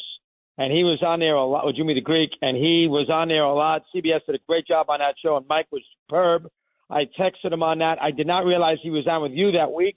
I know Mike can at times be a little tricky to get, so I'm happy. And I guess he liked the Chiefs, as I did as well. So I was fortunate to get out of that. Mahomes is too good. That's the bottom line. He's the best quarterback I've ever seen. That includes Brady. He is that good. Now, you're not going to have this. He may not have the same career that Brady has as far as 7 Super Bowls are concerned, but at his peak, he's a better player because he runs better. He's just incredible. And, he went down the field not once, twice to win that game. And the fumbled punt, to me, was the key to the whole damn thing. The Niners should have gotten a first down to end it, but if that ball does not hit the blocker on the punt at 10-6, maybe they will hang on and win the game. But anyway, glad to see you had Mike. Great job on your part. Now, he did like the Chiefs, as did you and as did I. Again, I don't know how you make the reigning Super Bowl champs who had to go through Buffalo and Baltimore to get there when the Niners struggled against the likes of the Packers and the Lions and underdog. But nevertheless, I want to go back to what you just said. I'm not disagreeing, but it's a very bold statement. Forget about Brady. He's won 7. I mean, I thought Dan Marino was a better quarterback than Tom Brady. He didn't win 1 Super Bowl, not 1. So we have this habit of rating quarterbacks based on how many Super Bowls they win, which I don't think is right, But nevertheless, you really think Mahomes is the greatest quarterback ever? And I go back to I've been saying this for 2 months. I've been saying it on First Take. I've said it everywhere. I think I'm going back to 1967, starring Unitas. He's, about 16-3 in the postseason? He's lost 3 postseason games. Now, I think, he lost 2 to Brady. 1 he played great. The other one he didn't because Reed did a bad job with the offensive line. And then he lost a game to Cincinnati where he had the bad half. But you find me somebody better than this guy. Really. I mean, find me somebody who's better than everybody said he couldn't win a road playoff game and wins in Buffalo. Played great. He does exactly what he has to do in Baltimore, 30 of 39. Lamar, obviously, way overrated. And he played great in that game he didn't play great, but he played well enough, do what he had to do, manage the game properly against the Ravens, and then he recovers off that interception third quarter and wins this game too. He's been to 4 Super Bowls. He's won 3 of them. He's 28 years of age. He played unbelievably well in the cold weather at 40 below against Miami when he won the game 26-7, whatever the final was. I love the kid. He's a tremendous runner. He has and think about this. How many Hall of Famers does he have on offense? He's got 1. He's got 1 Hall of Famer on offense, Kelsey. He's got no. Hill's not there, and he's won 2 Super Bowls without Hill. He doesn't have an Hall of Fame offensive lineman. He doesn't have an Hall of Fame running back. He's got a Hall of Fame coach. Yeah. And he's got a Hall of Fame, and he's got a Hall of Fame tight end. Brady had Edelman, who was a hell of a receiver. Amendola, a very good receiver. Obviously, he had the 2 tight ends, the deceased Hernandez and Gronkowski. I mean, listen, I love Brady. I hate to even say this. I just think that if you're ranking quarterbacks right now, I would go Mahomes 1, Brady 2, and Montana 3, Unitas 4. That's what I would do. A lot of people think I'm crazy, but what, you're going to tell me that Mahomes is not going to win 3 or 4 more Super Bowls at 28 years of age? And he's going to win a couple more. Easy. He's going to win a couple more. And listen, the one thing about Marino loved his arm, and Marino wanted to throw the ball more than he wanted to run the ball. Marino was not interested in managing the game. He didn't want to do that. he can manage the game. Brady can manage the game. Marino wanted to be the star in every game that he played in, and I think at times that was a detriment to Miami. And let's be fair, he was in one Super Bowl and was completely outplayed by Montana. He's not better. You can't put him when you're matching these quarterbacks up, and he's 0-1 in the Super Bowl where he was outplayed and never got to another one. You got to be careful where you put Marino historically lifetime. Yeah, but I got to tell you, I was in Miami for a long time. It wasn't his fault. I mean, his best running backs were Delvin Williams and Kareem Abdul-Jabbar. Never had a great defense. I know he had Zach and Jason later on, but Marino had that team winning all those games every year, got into the playoffs almost every year. So be careful. I mean, you talk about Edelman. He got outplayed by Stan Humphries in San Diego one year. He did. He lost a playoff game, the Tony Eason championship game at home, 31-14. You want to give him a little break against Buffalo? All right, give him a little break against Buffalo. He was the quarterback when he lost 62-10 at Jacksonville. You got to be careful. That was the end of his career. That's fair. He did get killed. He did. But I want to ask you about the coach then, because you've got Mahomes that far up the list. I know Reed lost the Super Bowl with the Eagles in Jacksonville. I was at that one. They lost to the Pats, and that was the whole ugliness with Donovan McNabb and T.O. in the huddle. But now, there's only two coaches, only two right now with more Super Bowl wins than Andy Reid. Believe it or not, he's got more Super Bowl wins than Vince Lombardi, than Bill Parcells. Only two, and that is Chuck Noll and Bill Belichick. Where do you have Reid in the list of all-time greats? Well, first off, he's not as good as Paul Brown, and this Lombardi thing is ridiculous. He won 5 championships, and he won 3 in a row. Now, he won 65. Now, that was before Super Bowl I. You're telling me he wouldn't have beaten the Buffalo Bills if there was a Super Bowl in 1965? Right. He beat the Chiefs the next year 35-10, and then he beat the Raiders 33-14 in Super Bowl II. You're telling me Vince wouldn't have won the Super Bowl in 65? What? Really? So he is not Lombardi. He's not Belichick. He's not Paul Brown. And then you got Landry, Shula. I remember Gibbs has 3. You forgot about Gibbs. Not only does Gibbs have 3, but by the way, with 3 different quarterbacks. And if Jay Schrader beats the Giants in the NFC Championship game, he's got 4. Yeah, it's a good point. Listen, I think Reed's, he's a top 8, top 10 coach. You got Landry, Shula. You just mentioned Gibbs, Parcells, Belichick, Lombardi, Paul Brown. Those are the guys that you're in that mix, and Reed is probably going to win a couple more. You got to put him in that mix too. He's a little sloppy, clock management. He did a bad job in that one Super Bowl against Tampa, but I mean, listen, he did a good job without Mahomes because McNabb, Alex Smith, these were not great quarterbacks, and he took them as far as he could take them. So, and Mahomes, he's got an all-timer, and that's why he's winning. Remember, Sid. Without the great quarterback, now Gibbs, of course, is a little different, but without the great quarterback, you're not winning. Paul Brown never won without Otto Graham. I mean, Walsh had Montana. Obviously, Lombardi had Starr. When you have the great quarterback, how's Belichick done without Brady? So you need the great quarterback. He's got the great quarterback, and he's going to win plenty of Super Bowls. You want to put Reed somewhere in that 6 or 7 area? I don't have a problem with it. I'm not putting him in Mount Rushmore myself. I'm going Lombardi, Belichick, Paul Brown, and that fourth one is a little dicey where you want to choose it. You got to go Shula. You got to go Shula. He's got all-time wins. He's got the most wins. Yeah. You got to go Shula. Yeah. I agree. One coach that did win 2 Super Bowls with a guy that I did not think was great. He was great in college. He won the Heisman, but was not a great NFL quarterback. You may have to go to Tom Flores with Jim Plunkett. That's a good point. Now, the problem with Flores is, Sid, he went to Seattle and was awful. That's the problem with Flores. That hurt Seifert, too. Seifert went to Carolina for 5 years, and they were awful. And that's why Seifert, who won 2 Super Bowls, that's why he's not in the Hall of Fame, because everybody perceives it that it was Walsh's team. Remember, he won the 55-10 game, and then he won the game against with Young and Rice against San Diego. Right. Same thing with Plunkett, who won an 80 against Flores, who won the 80 game, and then he won the 83 game. Now, Flores is in the Hall of Fame, and Seifert isn't. Right. But both of those guys left the cocoon of Walsh and Madden and the Raider franchise, went somewhere else and didn't win. That's what hurts those two guys when you think about it. That is fair. Paul Brown's interesting. Paul Brown was great, and then when Otto Graham retired after 55, Paul Brown never won another Super Bowl. I think he won one more after that, which is really hard to believe when you think about the great Paul Brown. Consider that for a second. That's a good point. This is the great Christopher Mad Dog Russo. Dog, we're going to take a short break because, of course, your show, High Heat, is the best baseball show on TV. Fans here in New York are excited.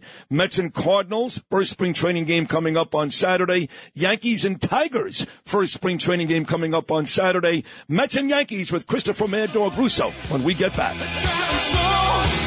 I can hear the wild wind blowing. Turn out the light, bolt the door. I'm going out, down the road. Whole world is out there just trying to store. I've seen enough, I don't want to see any more. Cover me, come on in and cover me. I'm looking for love, come on in and cover me.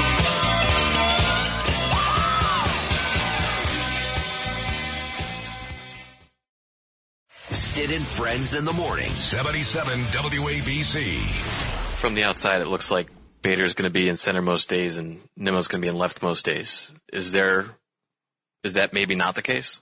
Well, I mean, it's matchup related, where we are on the schedule, where we at health-wise. There's a lot that goes into making these decisions. But if everyone's healthy and, and producing and playing the way they're capable of playing, you're going to see a lot of Brandon in left and you're going to see Bader in center. But again, there's versatility and there's flexibility and then the health factor. So hopefully I have those tough decisions, Oh, my God, help me. That's the new Mets skipper, Carlos Mendoza. I just realized that Showalter was gone about a week ago. I don't remember the last time I was less excited about a Met opening day. Joe Beningo was on this show last week, the great Joe. Doggy knows him well. And he said, I got to tell you, the more I look at the Steve Cohen era, it's starting to look a lot like the Wilpon era. He came in full of piss and vinegar and, the Mets made the playoffs. They got wiped out in the first round by San Diego, but now it's over. Like I was arguing with Jimmy Flippin the other day. I just don't see a big-time team here. Maybe I'm wrong. What's he over in Vegas, 80? That's all you need to know. The man who knows the most about baseball on the planet has the best baseball show on TV, 1 p.m. every day, High Heat on the MLB Network, and his great Mad Dog Unleashed radio show, 3 to 6 p.m. every afternoon on Sirius XM. He's the legend, Christopher Mad Dog Russo. Doggy, just can't get excited about the Mets. Am I missing something? No, you're not. I totally agree. And the way they handled Buck last year, Stearns, was a disgrace. Buck deserved to come back. They handled that terribly. Who knows on Mendoza? It's a flip of a coin if he's going to be any good. I don't care what the Yankees say. Why he's the greatest bench coach in the world. Who the hell knows? In the cauldron of a huge ball game in July, is he going to push the right buttons? Who knows? You have no idea of knowing that. And the Mets are not that good. I mean, I think their pitching stinks. I mean, I think overall, they're due to be a little better because everybody's going to write them off. There's no pressure on them. Bullseyes off their back. They had a terrible year last year. I think that will motivate them to a certain degree, and I think they will overachieve from a lineup perspective, and I think that you'll be surprised at times. I think they'll be feisty. But as far as being a good team, how? I mean, they got the Phillies and Braves in their division who are much better. They got somebody out of the NL Central. That's 3. And then you got the Dodgers who, are going to sleepwalk to 115 wins. That's 4. Plus Arizona's better than they are. That's 5. San Diego and the Giants will be competitive. I mean, I don't like the Mets starting. They got a bunch of fourth starters outside of Senga. Their bullpen Diaz, that's a big plus. That will help them, no question. But I think Bader in center field, really? I mean, this is who knows? Who knows on Marte? Who knows if he's going to be healthy again? Listen, Alvarez will hit some home runs. The third base situation is a little up in the air. I think they'd be competitive. I think that they have a little something to prove. I think that goes a long way. The Mets are better when they go under the radar than when they are favored. When they're favored, the Mets fall under the weight of that. A lot of times they have done that. When they are not that expected to do much, they seem to play a little better, and I think that does apply here. But the idea that the Mets are a playoff team in October, they're an 83, 85 win team. Now, 6 teams make the playoffs. There's a lot of teams that will be in the mix. The baseball, and I don't have a problem with the extra playoff teams, but the one thing it does, it makes the regular season a little more obsolete. Arizona last year won 84 games and got all the way to the World Series. It makes it a little bit like the NBA, which is not what you want to be, a little bit like the NHL regular season, which is not where you want to be. When you put that many teams in the postseason, it devalues 162. Yep. Now, it keeps the Mets in the mix because 82, 83 wins will, have them on the periphery, and that's where I think the Mets will be in 2024. By the way, the Mets last year, at the Dogs' point, won just 75 games. They lost 87. Some Met fans think they'll lose 90 this year. We'll see. The team, though, that has huge expectations, kind of the Dodgers of the American League, maybe we see it again, what we saw in 77, 78, and 81, and that's the Bronx Bombers, the Yankees. That is a vicious lineup. If those guys, it's a big if, I get it, big if, but if those guys stay healthy, Judge, Stanton, the best hitter in baseball, or one of the best, I should say, with Soto. And then you've got even guys down the lineup like that kid Volpe, who came on the scene last year, hit over 20 home runs. I mean, on paper, that is a vicious Yankee lineup. And Rizzo will be healthier. The Yankees are going to be good. I'm expecting Rondon to be a little better.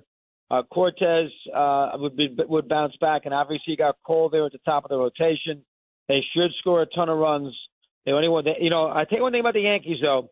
If I'm the owner, you got to get to the World Series this year if you're Boone. I mean, that's all there is to it. I mean, if Boone does not win a couple of playoff rounds, I think he's managing for his supper. I know you're going to tell me Cashman too, but Cashman seems to, he's been there for 25 years. He's got a job for life. Boone's a little different. This is a very important year for him. He's got to win some rounds in the postseason. But I'm with you. I think the Yankees will be very, very – they're due to be better, due to be healthier. Soto will add a lot. That short porch and right, he hit 40 homers. He'll take his walks. He posts. Last year he played 162 games, so he usually plays. Stanton's bound to be a little better. We know about Judge. And the Yankees will be good. I mean, let's call it like we see it. The Yankees will be good. They got Cole at the top of the rotation. They figure out what they got to do with the other guys. And Holmes in the bullpen. They lost some arms in the bullpen, Peralta, but, I mean, they'll be all right. They'll figure it out in the bullpen. The Yankees, listen, Tampa's not going to be as good. Toronto's not going to be as good. The Orioles got a lot of expectations on them. Younger team. We shall see. The Yankees, they would be my pick to win the American League East. Now, listen, Houston is very good, and the Yankees never beat Houston. Hader's going to really help that bullpen with Presley. They got Altuve signed. They're going to get Tucker signed. They're going to get Bregman signed. Last year they lost Game 7 to Texas. They were the second best team in baseball. Houston is everybody else is up in the air, not Houston. Yankees never beat Houston. Houston owns the Yankees. So that would worry me a little bit because the Houston's got gamers and the Yankees sometimes don't. But, I mean, other than that, Yankees got a hell of a chance playing the World Series. So final 60 seconds, Dog, is always just a tremendous appearance. Talking Yankees, talking Astros, talking Dodgers, and outside the Mets, basically talking chalk. Give me the Christopher Mad Dog Russo team as we start spring training games this weekend that people are not talking about. They're going to open some eyes come September. That's a very good question. Come September, open some eyes. Maybe the Reds? Yeah, that's one. I'm also going to give you Kansas City. Kansas City, first off, they're going to get that new ballpark downtown. That's number one. They signed Witt to a maximum $377 million contract. The owner means business. They brought a lot of pitchers in there, the Michael Walkers of the world. Now, I understand that's not going to get anybody excited. They get the first baseman back, and they're in a terrible division. Minnesota stinks. The Guardians have done nothing. I don't care what Steve Vogt is, the manager. And Detroit is a team that they haven't done anything in a long time. They should be a little better. The White Sox are a mess. The Reds are in a division. Cardinals could be decent. Cubs are okay, and the Reds starting pitching. I know it sounds that's a good one, though. You brought up a good one. Reds and the Royals, two teams out of those bad divisions. Remember, folks, those Centrals are horrendous divisions. It's an embarrassment. Nobody has a high payroll in those divisions. Yep. So I think the Reds and the Royals could make some noise. Chris, you're the absolute best. I say it all the time. The best ever, folks. Check them out 3 to 6 every weekday afternoon. Mad Dog Unleashed on Sirius XM. And, of course, High Heat 1 p.m. on MLB Network. And also, let me say this. Wednesdays, ESPN, Stephen A. Smith, all week long, ESPN. Nobody better than my dear friend Christopher Mad Dog Russo. Doggy, thank you so much. You got it there, Sidney. Knock him dead, big guy. Thanks for having me. You too. There he is. Hall of Famer, folks. He made the Hall of Fame last year. He was in Chicago. Christopher Mad Dog Russo. Still lots more to do, folks. Pretty good start. Cara Castronova, Curtis Sliwa, Christopher Mad Dog Russo. Still to come, Rudy Giuliani, Bill O'Reilly, Hadass Levy, and Michael Kemper. Sid for 5 hours. Keep it right here. You know what it's like to listen to your fears. You can talk to me. You can talk to me. You can talk to me. If you're lonely, you can talk to me.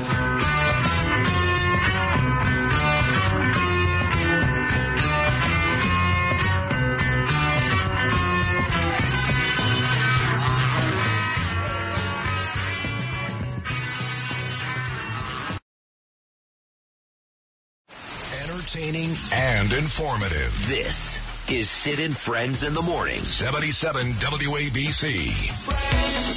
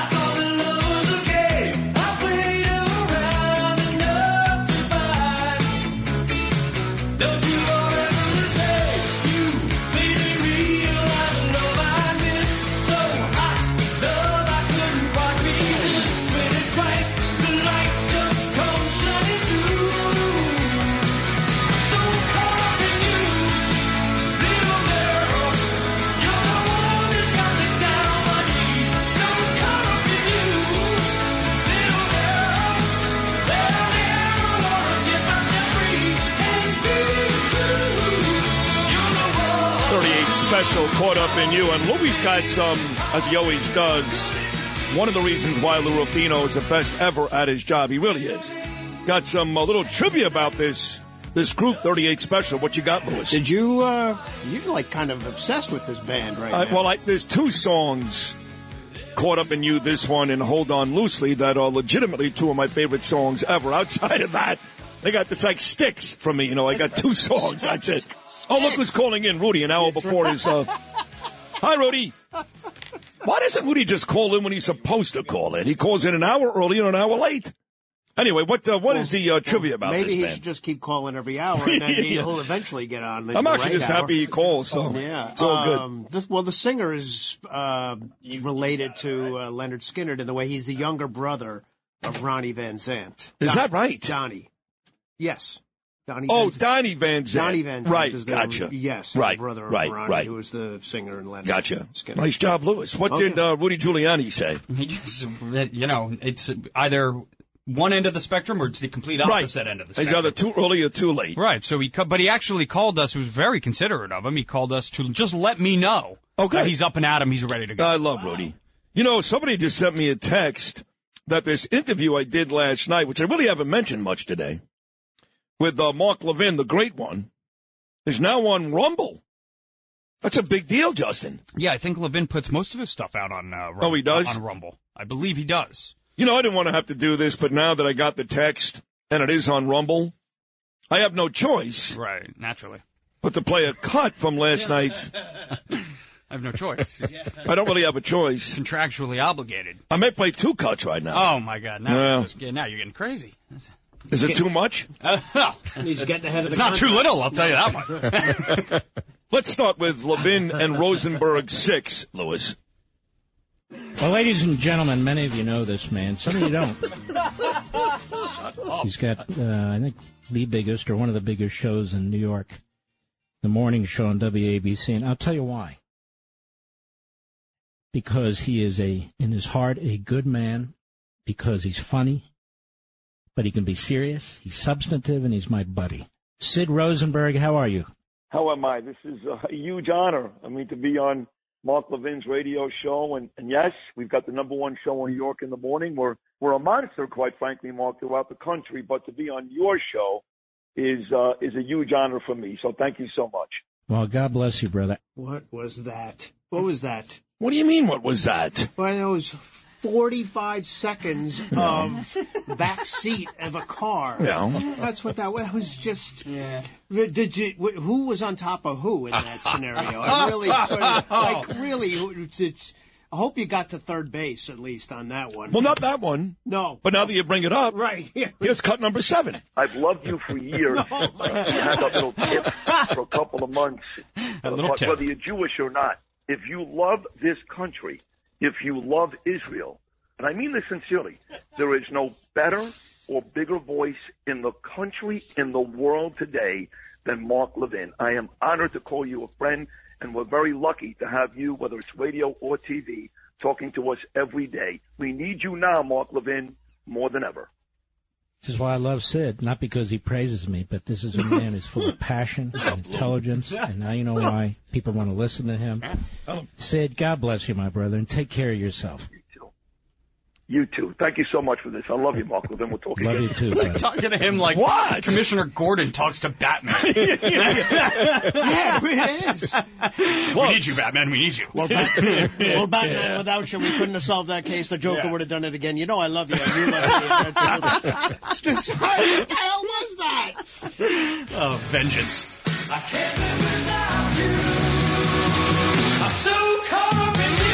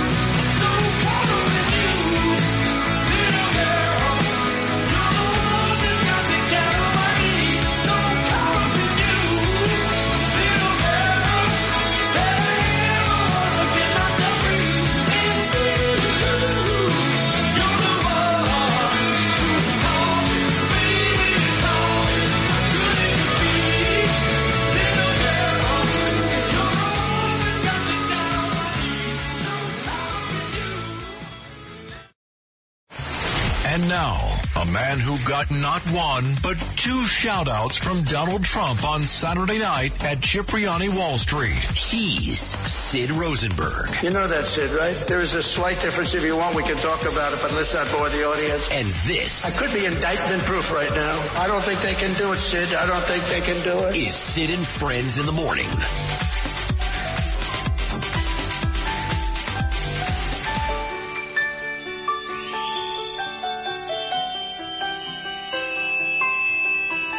Lady, when you're with me, I'm smiling. Give me, whoa, whoa, whoa, your love. Your hands build me a Boy, Lou really pays attention. I said there are two songs I like from 38 Special, kind of like Styx. Come Sail Away, and this one, Lady. Lady, from the moment I saw you standing, whoa, alone. You know one lady I can't stand? There's a lot of ladies I can't stand, to be honest, but one's on CNN right now. This is all you need to know about Nikki Haley. And I keep going back to that very sweet Jewish couple from the 5 towns who annoyed the hell out of me one day on the line for the ferry, who kept telling me that Nikki Haley was the best choice. She's the only one that can beat Joe Biden. They're voting for her. I'm like, stop it. You sound stupid.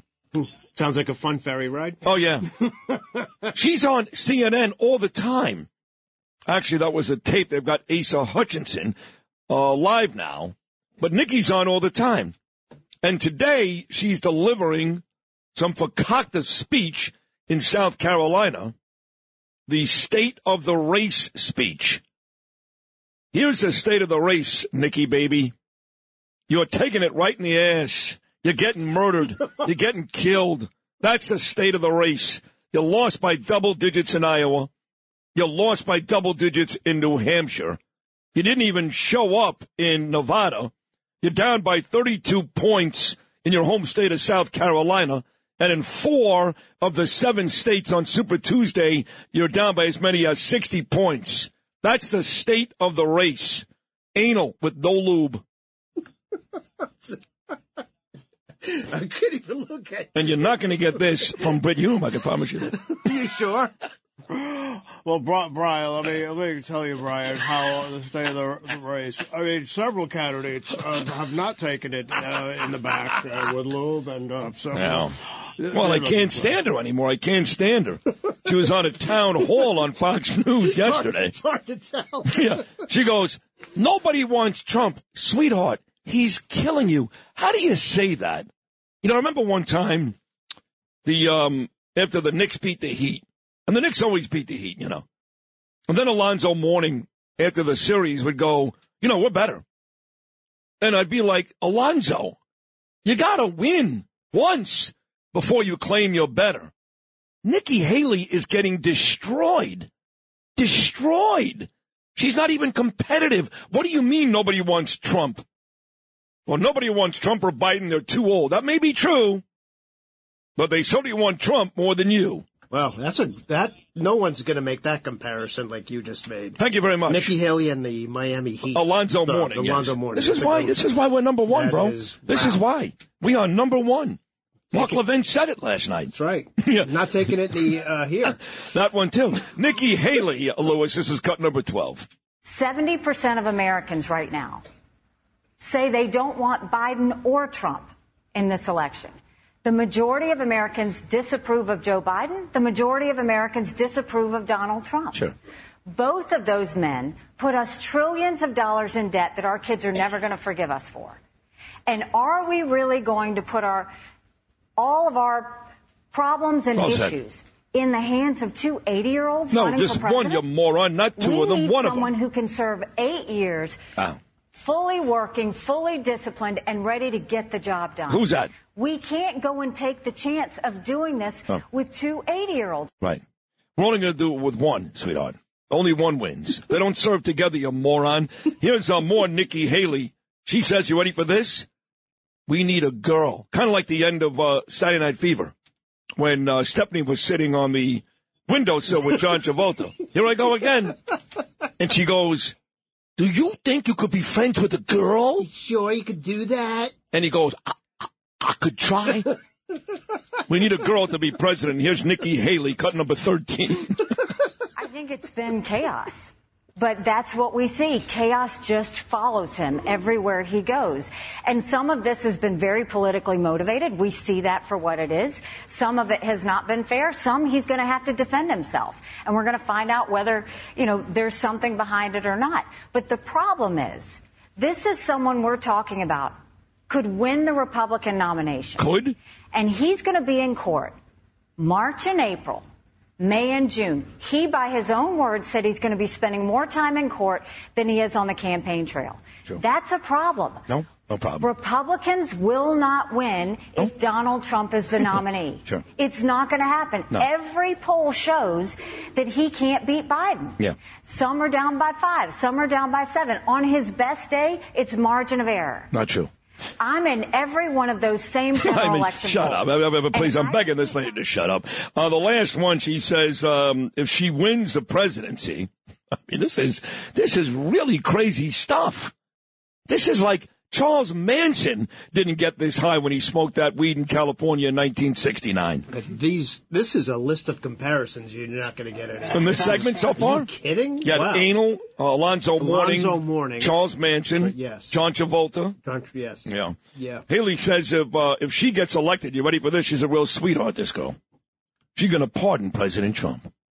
Nikki Haley, cut number 14. Governor Haley, if you were elected president, would you Donald Trump if he was convicted of a crime in federal court? Well, thank you for that question.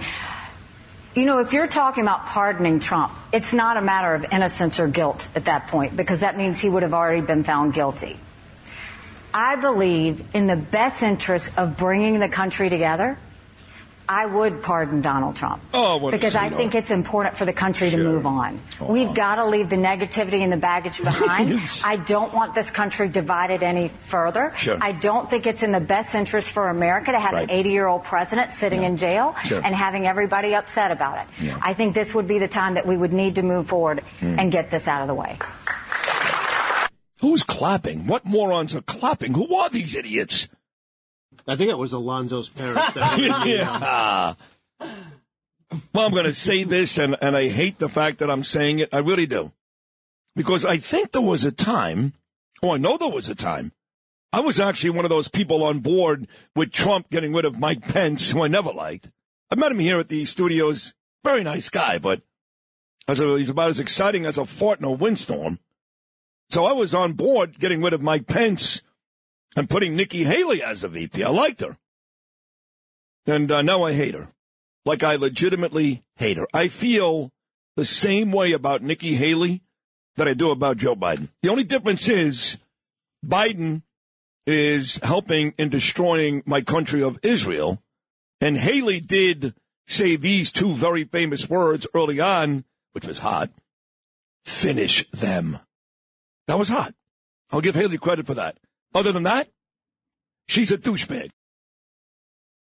This is Sid and Friends in the Morning. Entertaining and informative.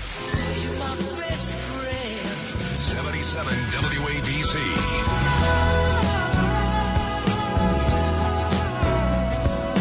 Best time in life, then I fall. Seems like you don't want the love of this man at all. And it's sure been a long time, right up to the time I met you. So if you take a ride like mine, ooh, it's enough with my love. You know how easy it is to hurt me when it's enough with my love. 'Cause it's all that I've got, and my love will deserve it. So I did what a lot of Americans did a couple of days ago. I sat there and I watched this repulsive harlot, Fannie Willis. This is a great song, Fannie by the Bee Gees, yell and scream at the judge. I think she thought she was sitting at the prosecution table, but she was the one on the stand, and she came off as the most obnoxious, arrogant person you'll ever see in a courtroom. I hate her too, actually. Throw her in the same mix as Nikki Haley and even Hillary these days. I hate her too. I know she was pro-Israel early on, but, well, I just hate these women. What can I tell you? It is what it is. So, I keep waiting for them to tell me that she's kicked out, disqualified, so my friend Rudy can go on with his life. Because not only should she be disqualified from the case, but honestly, and I know that Joe Tacopina, Judge Napolitano, Audie Idala say it's probably not going to happen, but honestly, the whole case should just go away. Brought on by bias. So with that said, here he is, the greatest mayor, not just in New York, but in any city in this country's history, and a superstar at 3 o'clock every weekday afternoon. My dear friend, and I mean that sincerely, Rudy Giuliani. Rudy, good morning, buddy. How are you? I'm good, Sid. How are you? I'm doing great. So tell me that they're going to disqualify her, kick her out, maybe the case will go away. Give me some good news on this Georgia nonsense. Okay. I think the odds are that this judge, although he had some moments where he sounded okay, is a product of the Fulton County, Atlanta Democrat Party. I don't know if he's got the guts to kick her out. Probably a little 51%. He won't do it. 49% he will. It's very close. Yeah. He knows he should. He seems like a smart guy, basically honest guy. He knows he should. He also knows he has no future. And that's true in the New York courts, too. The Democratic leaders appoint the judges. We do not elect them. When you go into a voting booth, there's nobody opposing them. That's like, Soviet Union and China. Nobody opposing them. They're selected by whoever the boss is in that county. So they'll make democratic decisions. Otherwise, they won't go anywhere. They're finished. So he knows that as a young man, he finished in the Democratic Party. Does he have the guts to do it? I don't know. I think it's close. If it gets up to the Court of Appeals, though, I think they would get rid of her because she's an embarrassment to the entire state. And there are still investigations of her that are going on. So even if he doesn't get rid of her right now, it's a long way until that trial. So I'm hopeful that she's gone, and nobody else would take up that case. They would drop it. I mean, it's a joke. The case, if it weren't so serious, it'd be a joke. Well, I'm glad you said that because even though I can't stand her, and what she's doing to you and Trump, two of my best friends, is not right. Disqualifying her is not good enough if the case still goes on. But you're telling me if they disqualify her, you believe that the whole case may go away.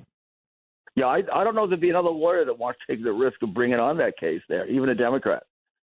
I mean, it's brought her great grief. The case hasn't been received. It's been looked at as a phony case. The fourth one in a string of four, all lumped into the election year. Why a judge can't conclude from that alone that it's a political prosecution and therefore dismiss it, I don't know. I mean, one case this year, two this year, three, I think you start to say, and they're all Democrat prosecutors. They're all prosecutors with ethical issues. Bragg, Smith. Smith has had two cases in which he's convicted basically innocent people. I mean, how many do you get? Another third one? Right. I mean, it's ridiculous that he even had. So you got three questionable Democrat prosecutors, no Republicans, legal theories that have never been used before. All kinds of violations by the prosecutors. Some judge should look at them all and say, one of the four judges should look at it and say, these cases are, it's obvious when you put them all together. Yeah. The whole reason is political. Of and course. We can't have the justice system used for that. I'm hopeful that one of these judges might do it, and maybe the one in Florida. She is a Republican. She'd take a lot of heat for it, but she's probably the only one who has the guts to do it. Rudy, I remember 9/11 vividly. I remember you every day. In fact, I remember the first time I met you. You wouldn't remember. But it was after 9/11, my friend Ross Greenberg did a series, a movie for HBO. And the name of the movie was 9 Innings from Ground Zero. And it was a documentary about the Yankees Diamondbacks World Series after 9/11. How the world had changed, how you entered the stadium in the Bronx with metal detectors and men with guns. And they showed the very first showing of it at a museum, and all the Sopranos were there, including the late, great Jimmy Gandolfini. And you hosted that night, and you were very, very kind to me. That's the first time I met you. But I remember back then your approval rating was like 100, And here we are, 30 years later, and all these TV channels beat the living daylights out of you. You get sued almost every single week. I mean, your life has really taken a difficult turn. You're telling me there are moments of the day where you're like, my God, what happened? Not many. I mean, the public is terrific. In the other side of it is I get much more public support than I ever did, even after 9/11. I mean, it's hard for me to I'm in Florida right now. It's hard for me to go to a restaurant and not have 8 people come over.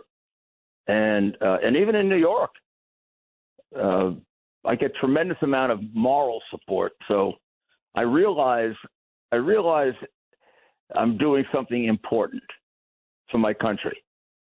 So that makes up for it. I realize that somebody has to be in this position. I'm not the only one. There are people that are being treated worse than I am. I look at the January 6th people. I mean, they've been basically put in dungeons. I'm not in a dungeon. So it's difficult times in my life. I've always looked to other people who have more difficulty, like when I had cancer, who had worse cancer. People are going through more because of this dictatorship they live under.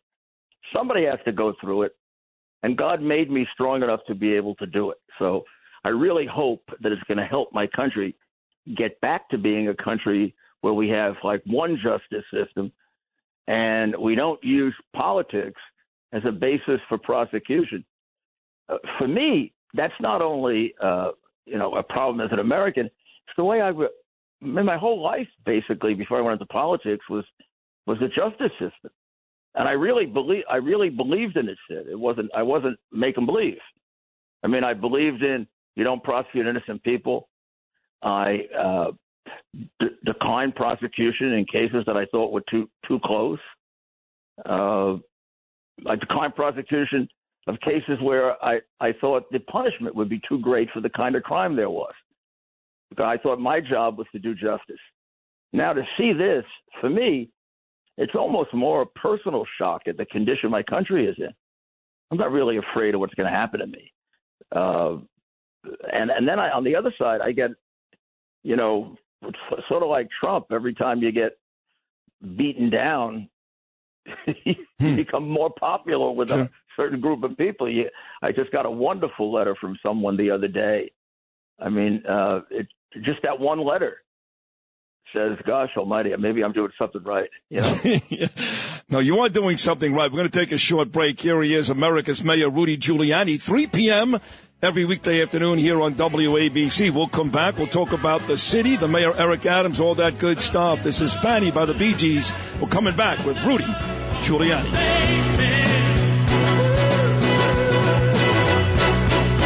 With my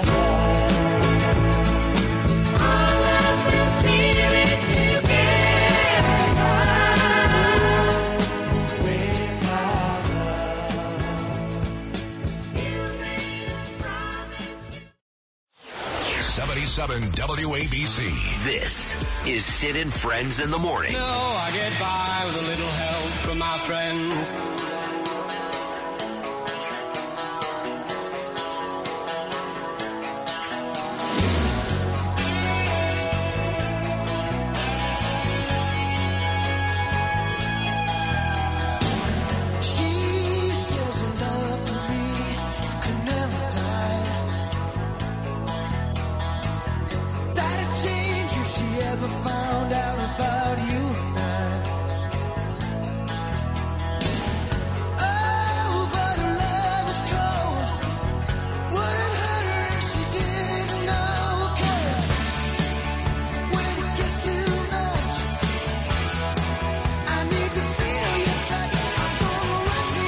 I'm going to run to you, Sweet Lou, the great Brian Adams, 908. This is hour number 4 of 5 hours. We're doing 5 hours all week long. You get 5 hours of me and an extra hour of Curtis.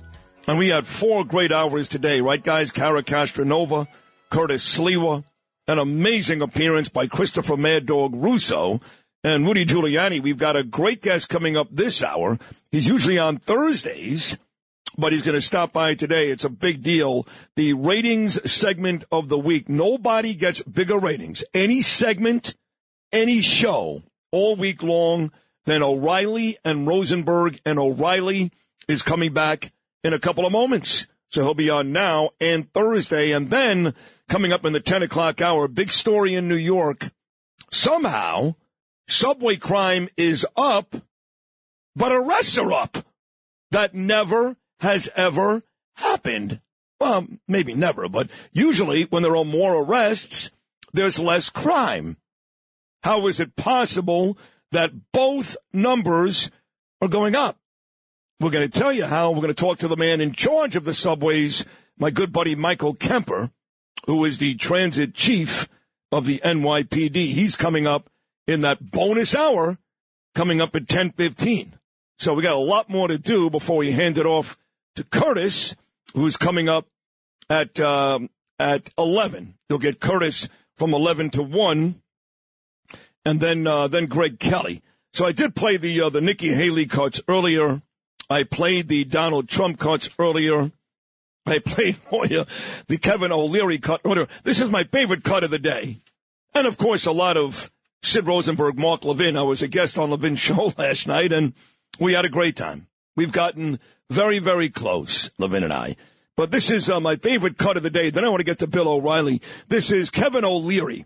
He's on that show, Shark Tank, And he was talking about that ridiculous civil fraud decision where Donald Trump has to pay back in the next 30 days, mind you. Pay up, I should say, not pay back, but pay $355 million. So O'Leary starts talking about what this means for New York State. And what he says is pretty damning. Lewis, Kevin O'Leary, cut number 4. This is about the competition of states. I thought before this judgment that the number one loser state in America was California, which is basically putting itself out of business slowly and surely. But after this judgment, I'm going to make New York the number one loser state, followed by California, then Massachusetts, New Jersey, Michigan. These are places where taxes are not competitive. Delaware, for example, is now on the loser state list because it's unstable policy on the Elon Musk decision. You don't have to put your money into places where this kind of thing happens. Each of us as investors, we vote with our capital. Why punish a great state because it doesn't happen to be on the east or west coast? I say go to Florida, go to Texas, go to North Dakota, Oklahoma, West Virginia. These are winner states. Why go to a loser state like New York? Why go to a loser state like New York? My next guest lives in New York, as I do, and he's anything but a loser. He's the greatest of all time, and I mean that. It's my dear friend Bill O'Reilly. Check him out, folks, 9 p.m. weeknights on WABC, and his amazing website, the best place for news anywhere, BillO'Reilly.com.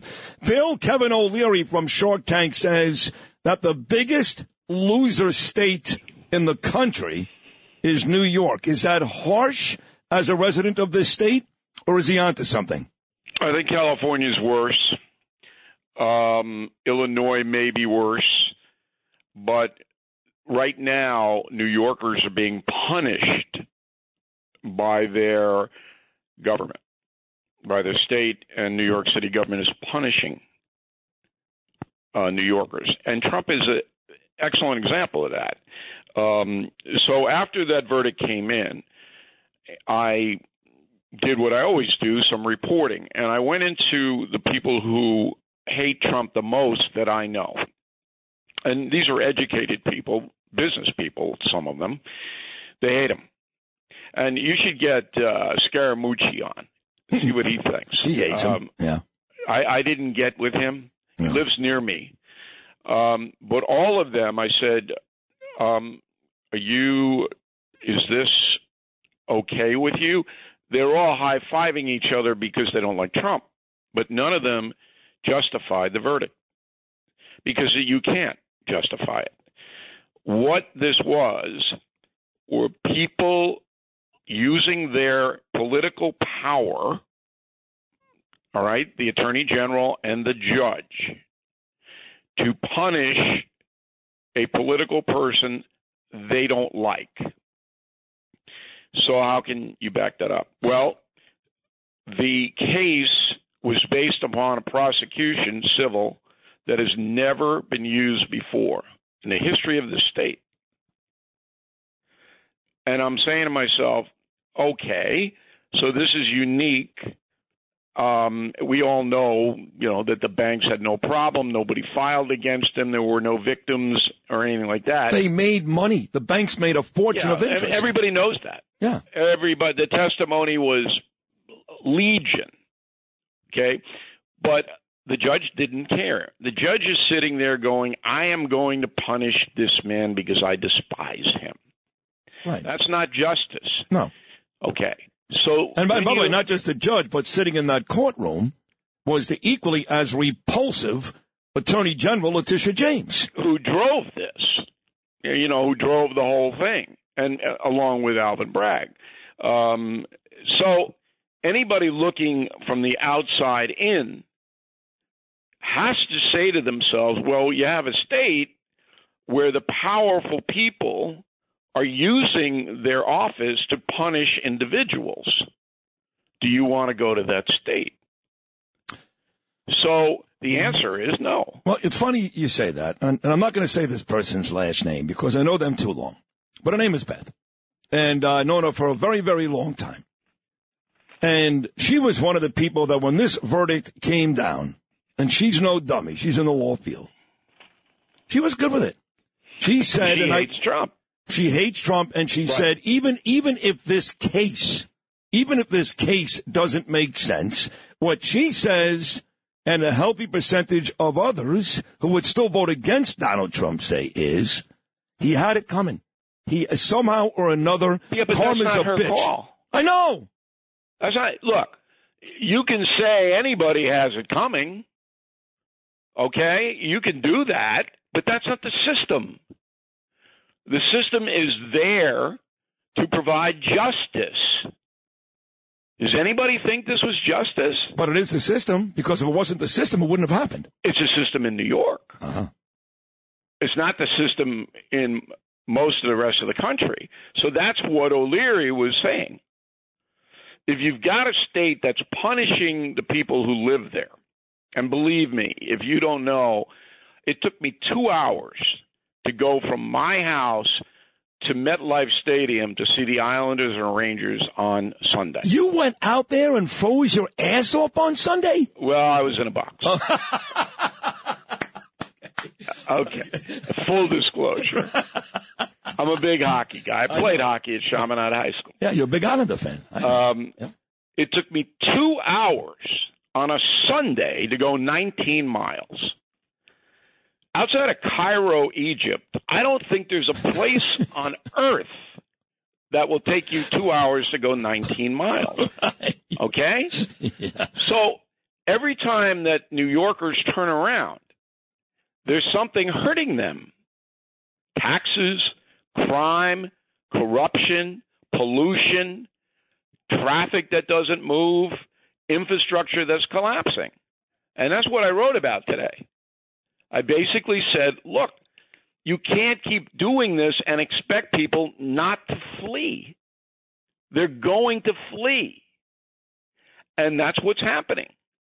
So you're going to get migrants and people who are looking for a welfare lifestyle to come to New York because the migrants are now getting paid by Mayor Adams. Right.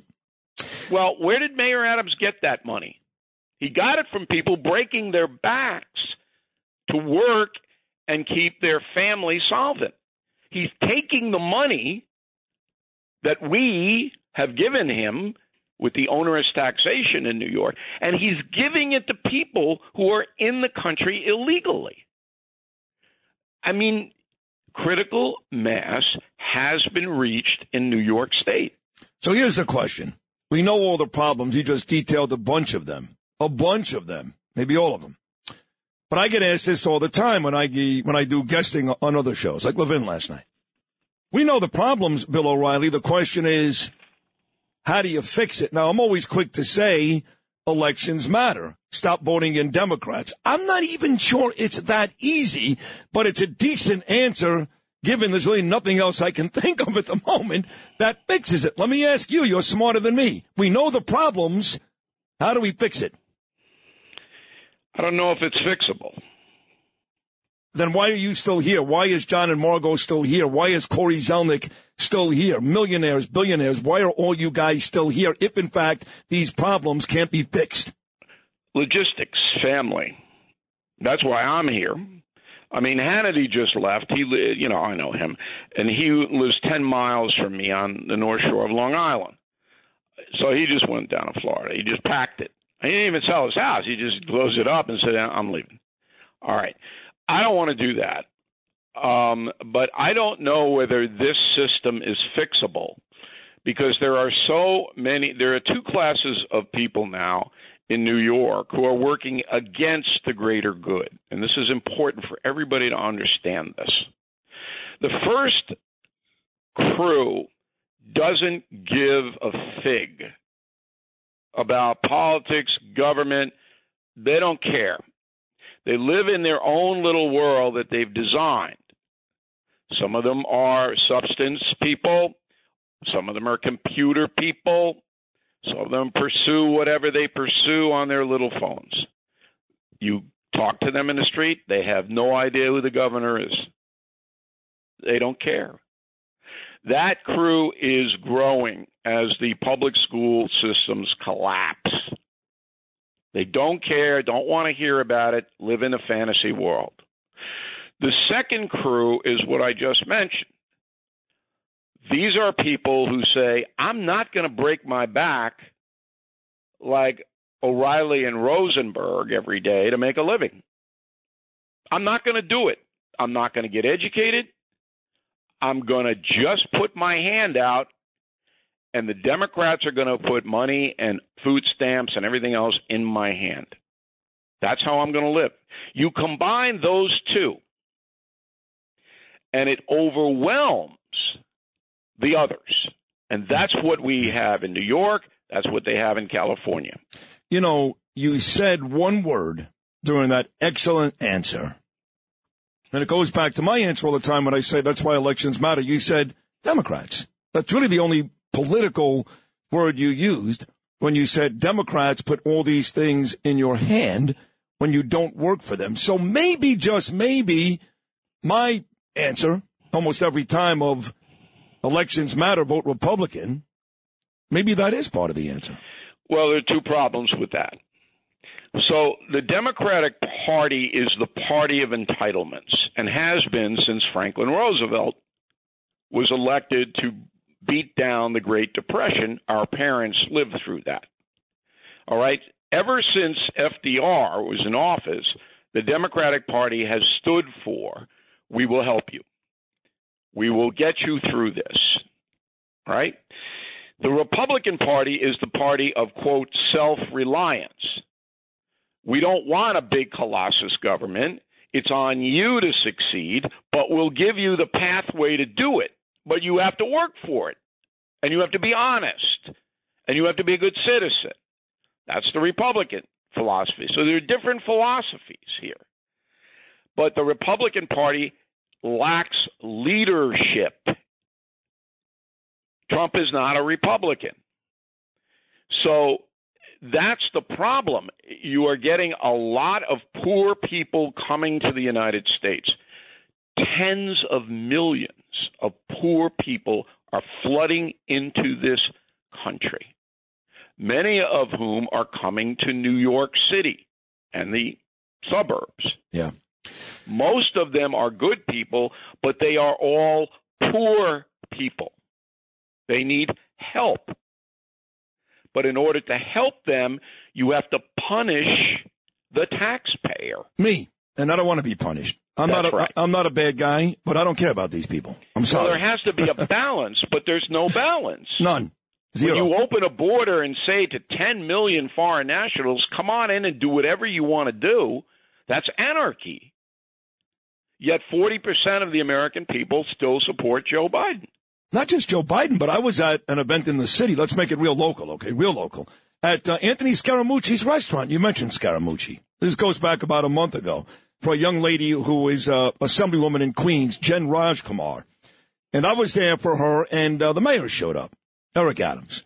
And there was a really nasty story that came out that day about the illegals, as I refer to them as, not migrants or asylum seekers, stop it. And Eric Adams goes up on stage and makes it a point that the reason why New York is so great, not wasn't Bill O'Reilly, is so great is because this is who we are. We were built on this. This is what we do. We don't turn people who need help from other countries away. We bend over backwards. But that's a distortion of history because Mayor Adams doesn't understand the history. Well, explain it to him and our listeners. You're right. Explain it, please. Well, when my ancestors came over to New York in 1867, after they were thrown off their farm in County Cavan, Ireland, the farm was seized by London because my ancestors couldn't pay the onerous taxes that the British put on the poor Irish farmers so they could seize their land, which they did. This was post-famine. Well, two 16-year-old boys got on a coffin ship in Galway. Their mother never saw them again and sailed across to Brooklyn. A coffin ship is they called it that because so many people died on the voyage, and my ancestors' job, the reason they got passage on the boat, they didn't have any money, was they took the corpses and threw them in the ocean. Oh, my God. Jeez. Yeah. When they got to Brooklyn... No, not exactly the Love Boat, Bill. No, it wasn't the Love Boat. It wasn't exciting and new. I could sing that song. Maybe I'll do it on Thursday. I love that song. Good. Me too.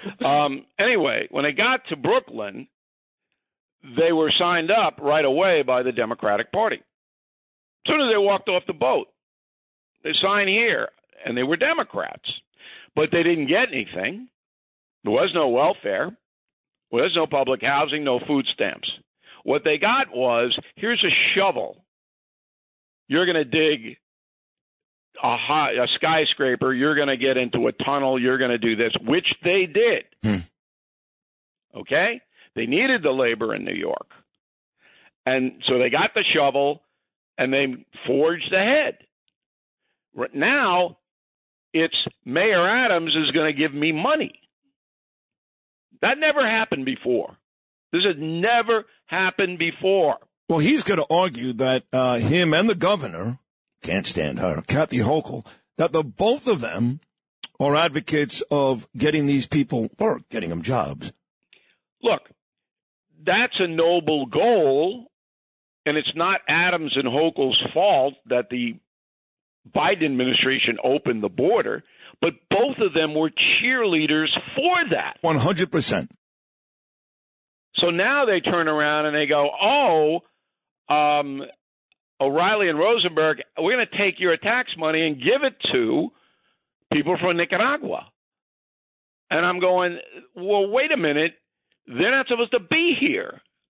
There's a way to get here, but they said, no, I'm just going to walk across the border.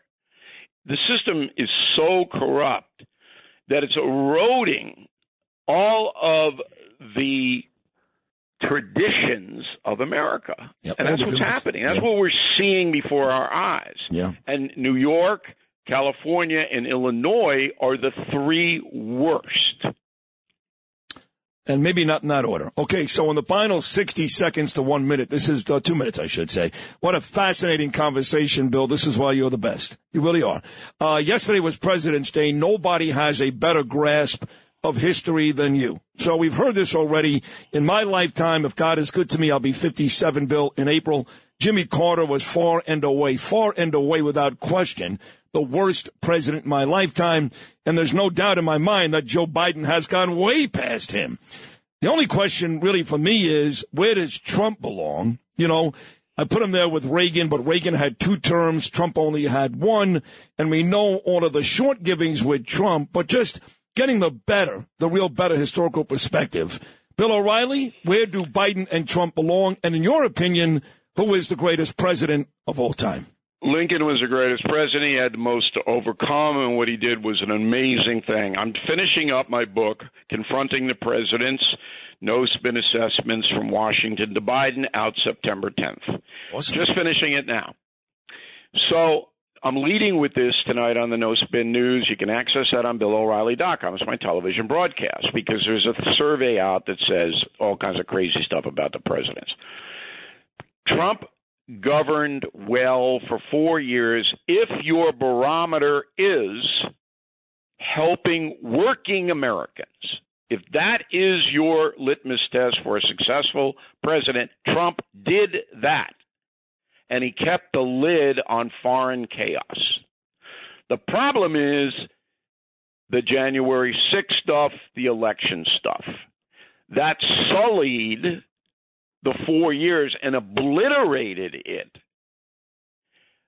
And now the enemies of the Republican Party, enemies of conservatives, enemies of Donald Trump use that, just that, to put him as the worst president, this, that, and the other thing. It's not fair. It's not right.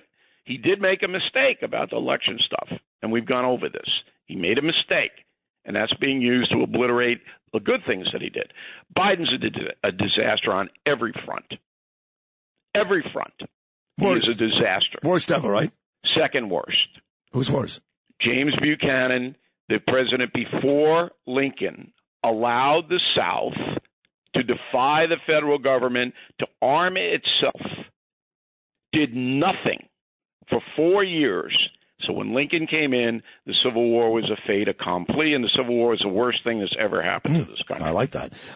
For me, one more overrated, and I wasn't alive. He was assassinated in 1963. I was born in 1967. But looking back at some of the things that he did and went to bed with, literally and figuratively, I got to think Kennedy, good looks, disaster, what happened to him, a bit overrated. But for you, most overrated and most underrated president ever?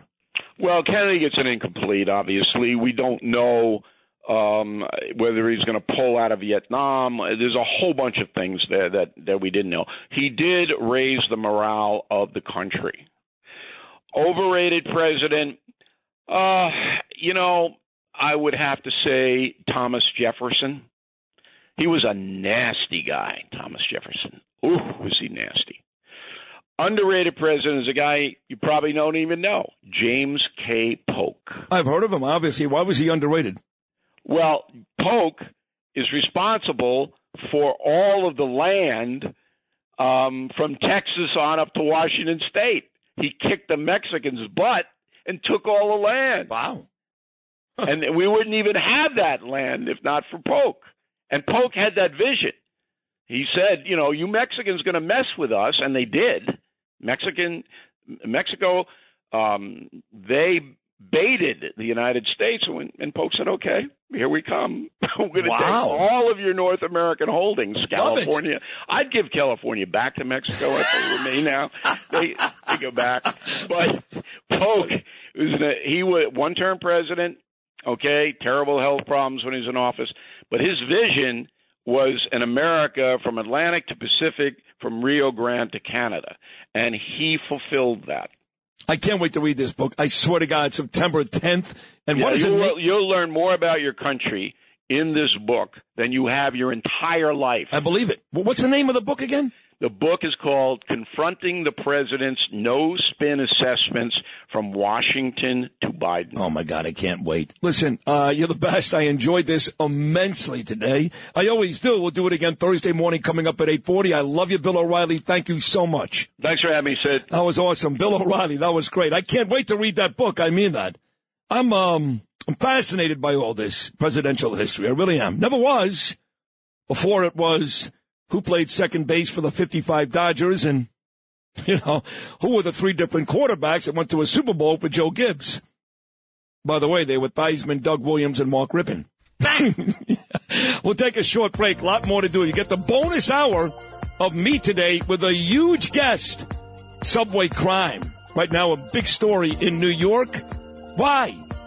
We'll talk to the transit chief, the king of the subway. Sorry, Curtis. Michael Kemper. He's coming up at 10:15. Keep it right here. Exciting and new. Come aboard. We're expecting you and love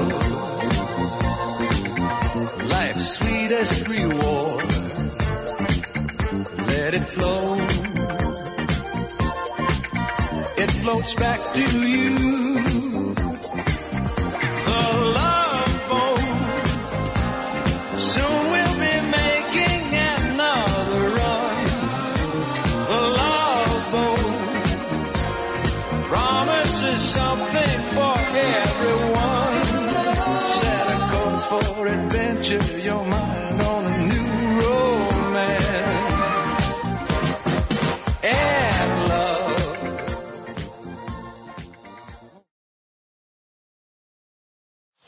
77 WABC. This is Sid and Friends in the Morning. No, I get by with a little help from my friends. Just can't get excited about the Mets. Am I missing something?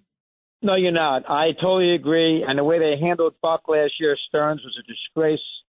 Buck deserved to come back. They handled that terribly. Who knows on Mendoza? It's a flip of a coin if he's going to be any good. I don't care what the Yankees say. Why he's the greatest bench coach in the world. Who the hell knows? In the cauldron of a huge ball game in July, is he going to push the right buttons? Who knows? You have no idea of knowing that. And the Mets are not that good. I mean, I think their pitching stinks. I mean, I think overall, they're due to be a little better because everybody's going to write them off. There's no pressure on them. Bullseyes off their back. They had a terrible year last year. I think that will motivate them to a certain degree. And I think they will overachieve from a lineup perspective. And I think that you'll be surprised at times. I think they'll be feisty. But as far as being a good team, how?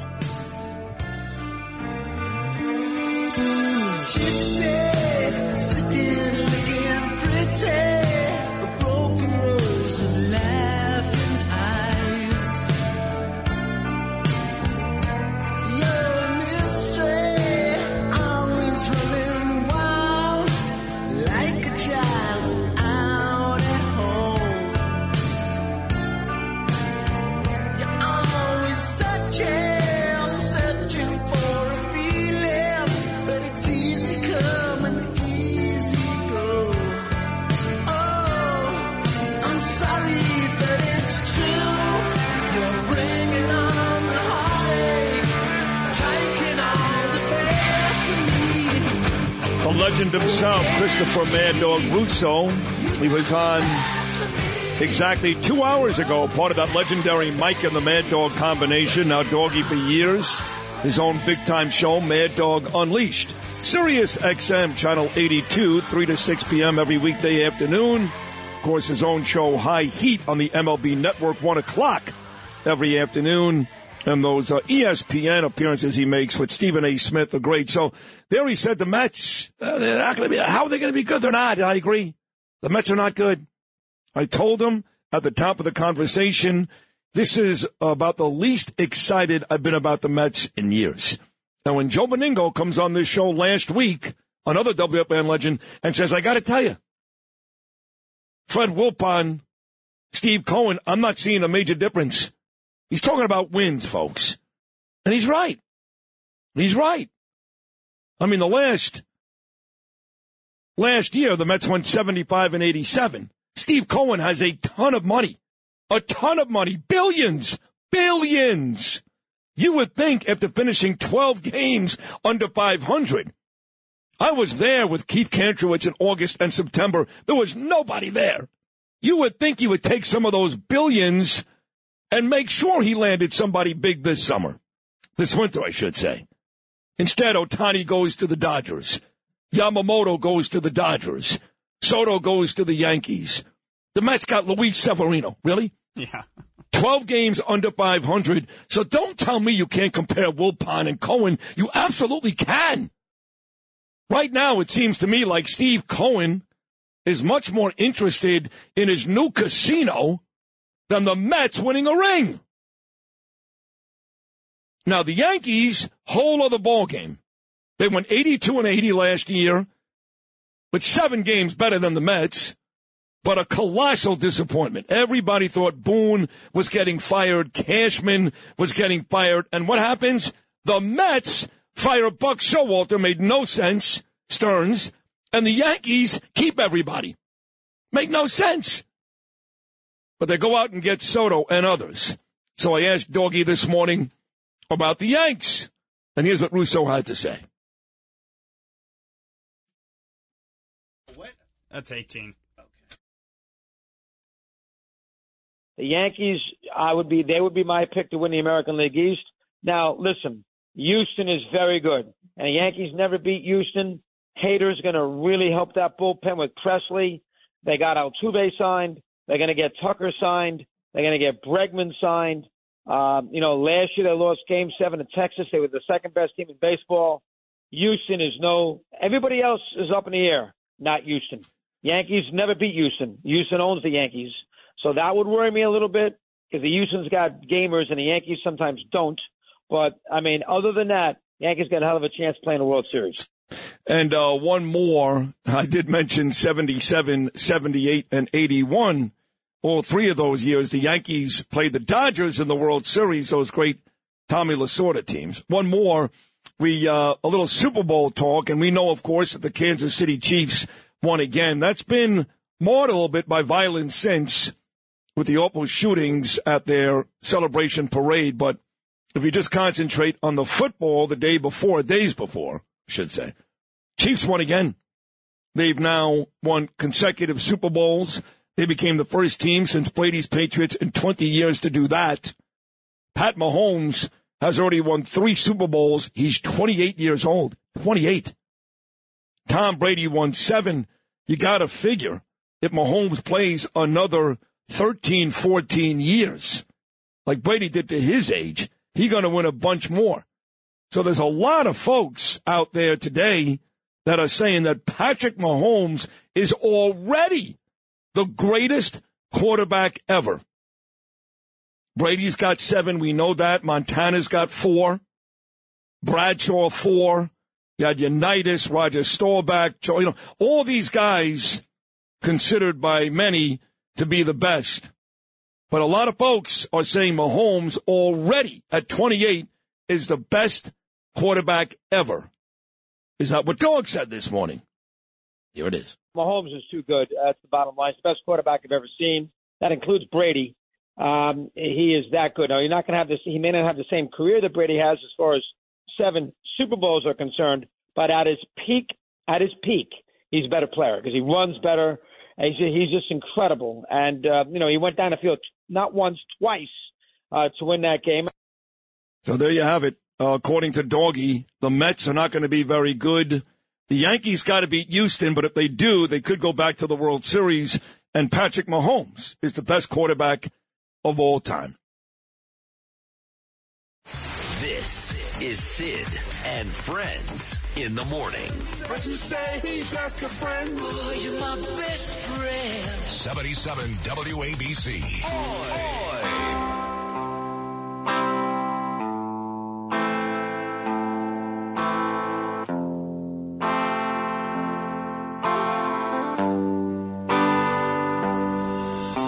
It's raining down, my soul's feeling weak.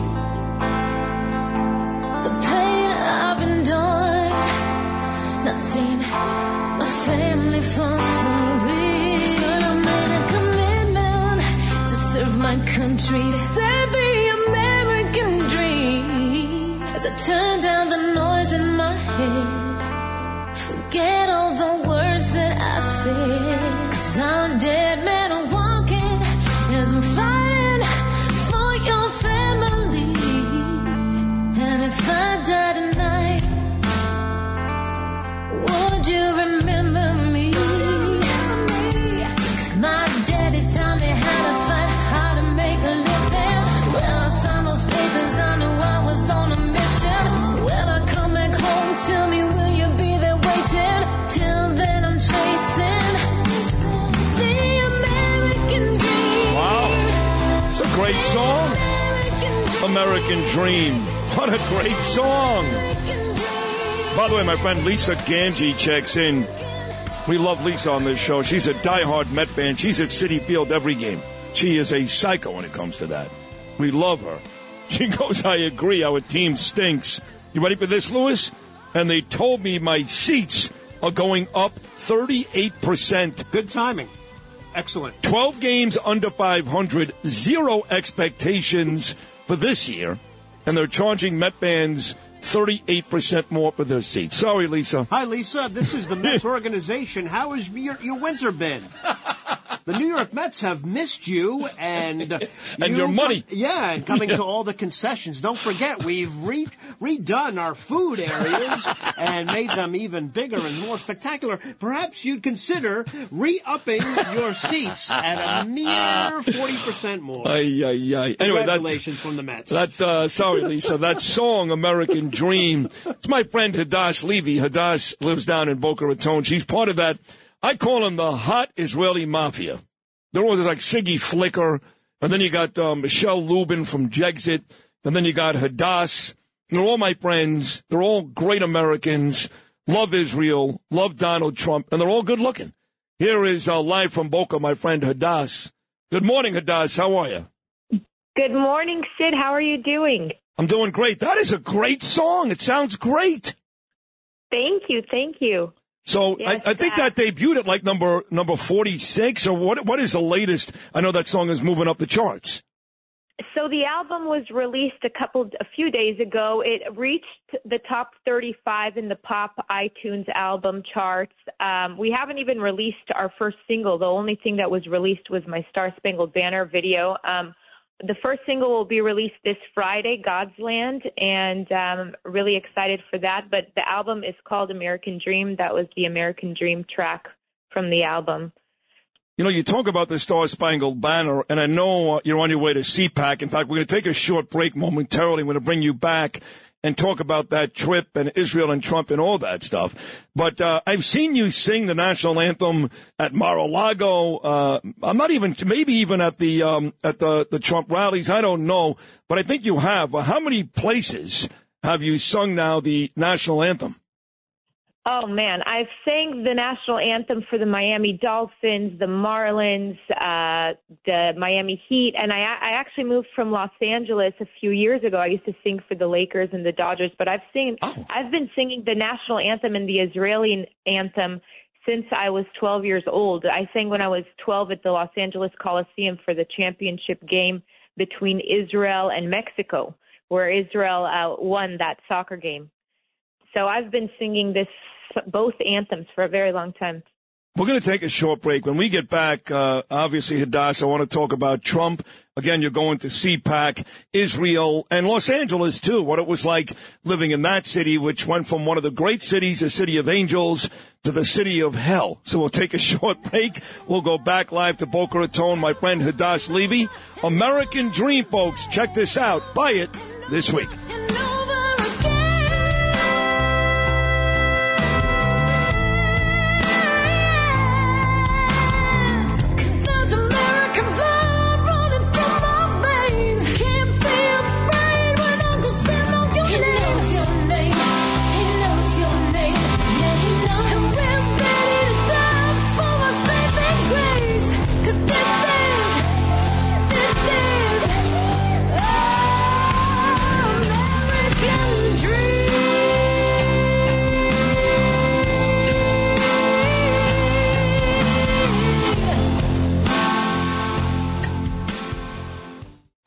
Entertaining and informative. This is Sid and Friends in the Morning. 77 WABC. All aboard the Trump train.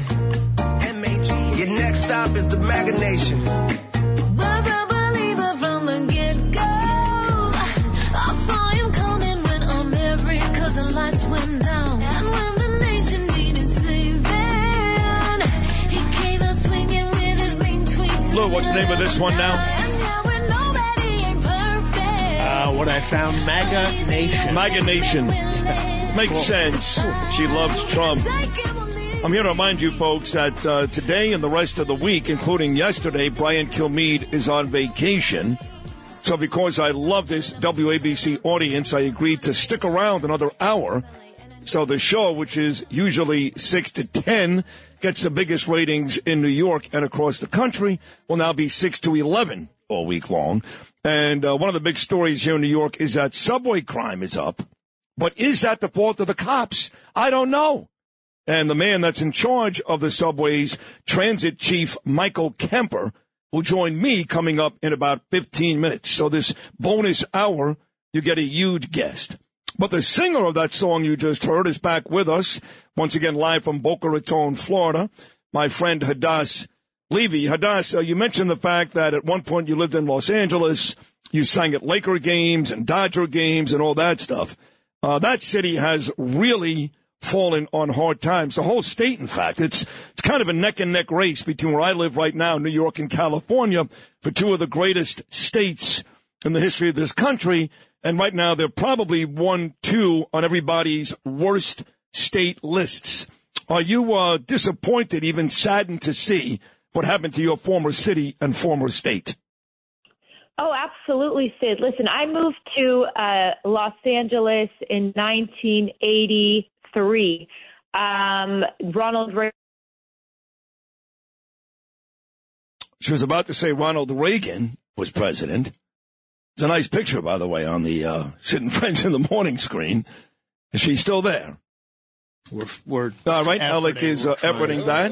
No, I think we lost her. Yeah. Well, you got it. Right now. Oh, there she is. Okay. Hold on. All righty. Let's go back to her. Hadass, you were about to say you moved to L.A. in '83. Ronald Reagan was president. I think that's where you were going. So, yeah, my parents moved from Israel. We moved to Clearwater, Florida when I was 1, to Los Angeles when I was 2. And my parents, my dad was working for a company in Israel, Tadiran, and they wanted to move him back to Israel, but he fell in love with Los Angeles. So we stayed there. It's a place growing up, really beautiful. I mean, California is a beautiful state. However, I think things really started to change when Barack Obama became president.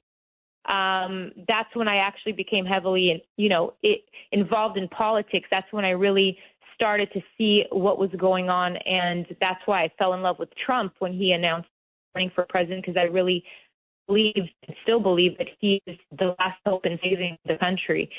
So kids, school-age children, and I didn't want to raise them in California. We moved to Boca Raton 3 years ago. It was the best decision we made for our children. And I just think Florida is a completely different vibe. Being in a red state, it's different. I've gone back to visit in LA, and I'm just really happy that we made that move. And that's why to Florida from many blue states. It's just you feel the patriotism here. No. I lived there for 16 years. I made the decision to come back to New York because in my business, the entertainment business, there's nothing like New York, nothing. So I could never enjoy the success and the recognition in Florida, Boca, Miami, anywhere that I'm doing here in New York. So I had to come back, but living there for 16 years, it was gorgeous. There's no question about it. And the people are patriotic. There's no sales tax. There's not homeless all over the streets. There's no dirt. It's just a completely different lifestyle than it is here in New York. So as an Israeli, Hadass Levy, how do you think the current administration is doing with the Israel-Hamas war? Well, I think they're not doing a good job. I mean, I think Biden wanted to offer a two-state solution again after Hamas just attacked, Israel in the most, it's worse than the Holocaust, really. There's more murder in one day than the Holocaust, and he wants to reward them with two. Yeah, the phone is not working, so we'll take a short break. We'll get back to Hadass at a later date. Again, she's on her way to CPAC, and I think Trump speaks tomorrow. Do you know, Justin, when Donald Trump speaks? Is it tomorrow or is it Thursday at CPAC? I believe it's tomorrow, but I'll double-check for you. That's for sure. And is Carrie Lake on right before him or right after him? Well, it's got to be one of the two. He's an idiot, my God. Well done. We'll find all these things out. We'll take a break. We'll let Noam do the news. We'll come back with your fifth hour today, the bonus hour, with the head of the transit. That's right, Transit Chief Michael Kemper. A very important conversation coming up with me and Kemper right here on the fifth hour of Sid and Friends in the Morning. Come and ride it, Trump train. Come and ride it, Trump train, Trump train. Was a believer from the get-go. I saw him coming when America's lights went down. And when the nation needed saving, This is Sid and Friends in the Morning. 77 WABC.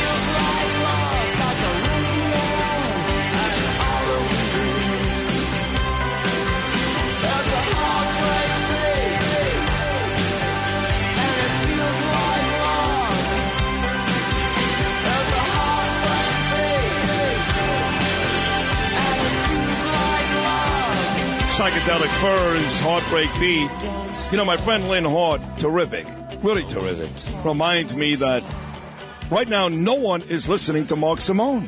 Nobody. Because we know what happens in this town. Everybody listens to me. Everybody. No one listens to WOR. Nobody.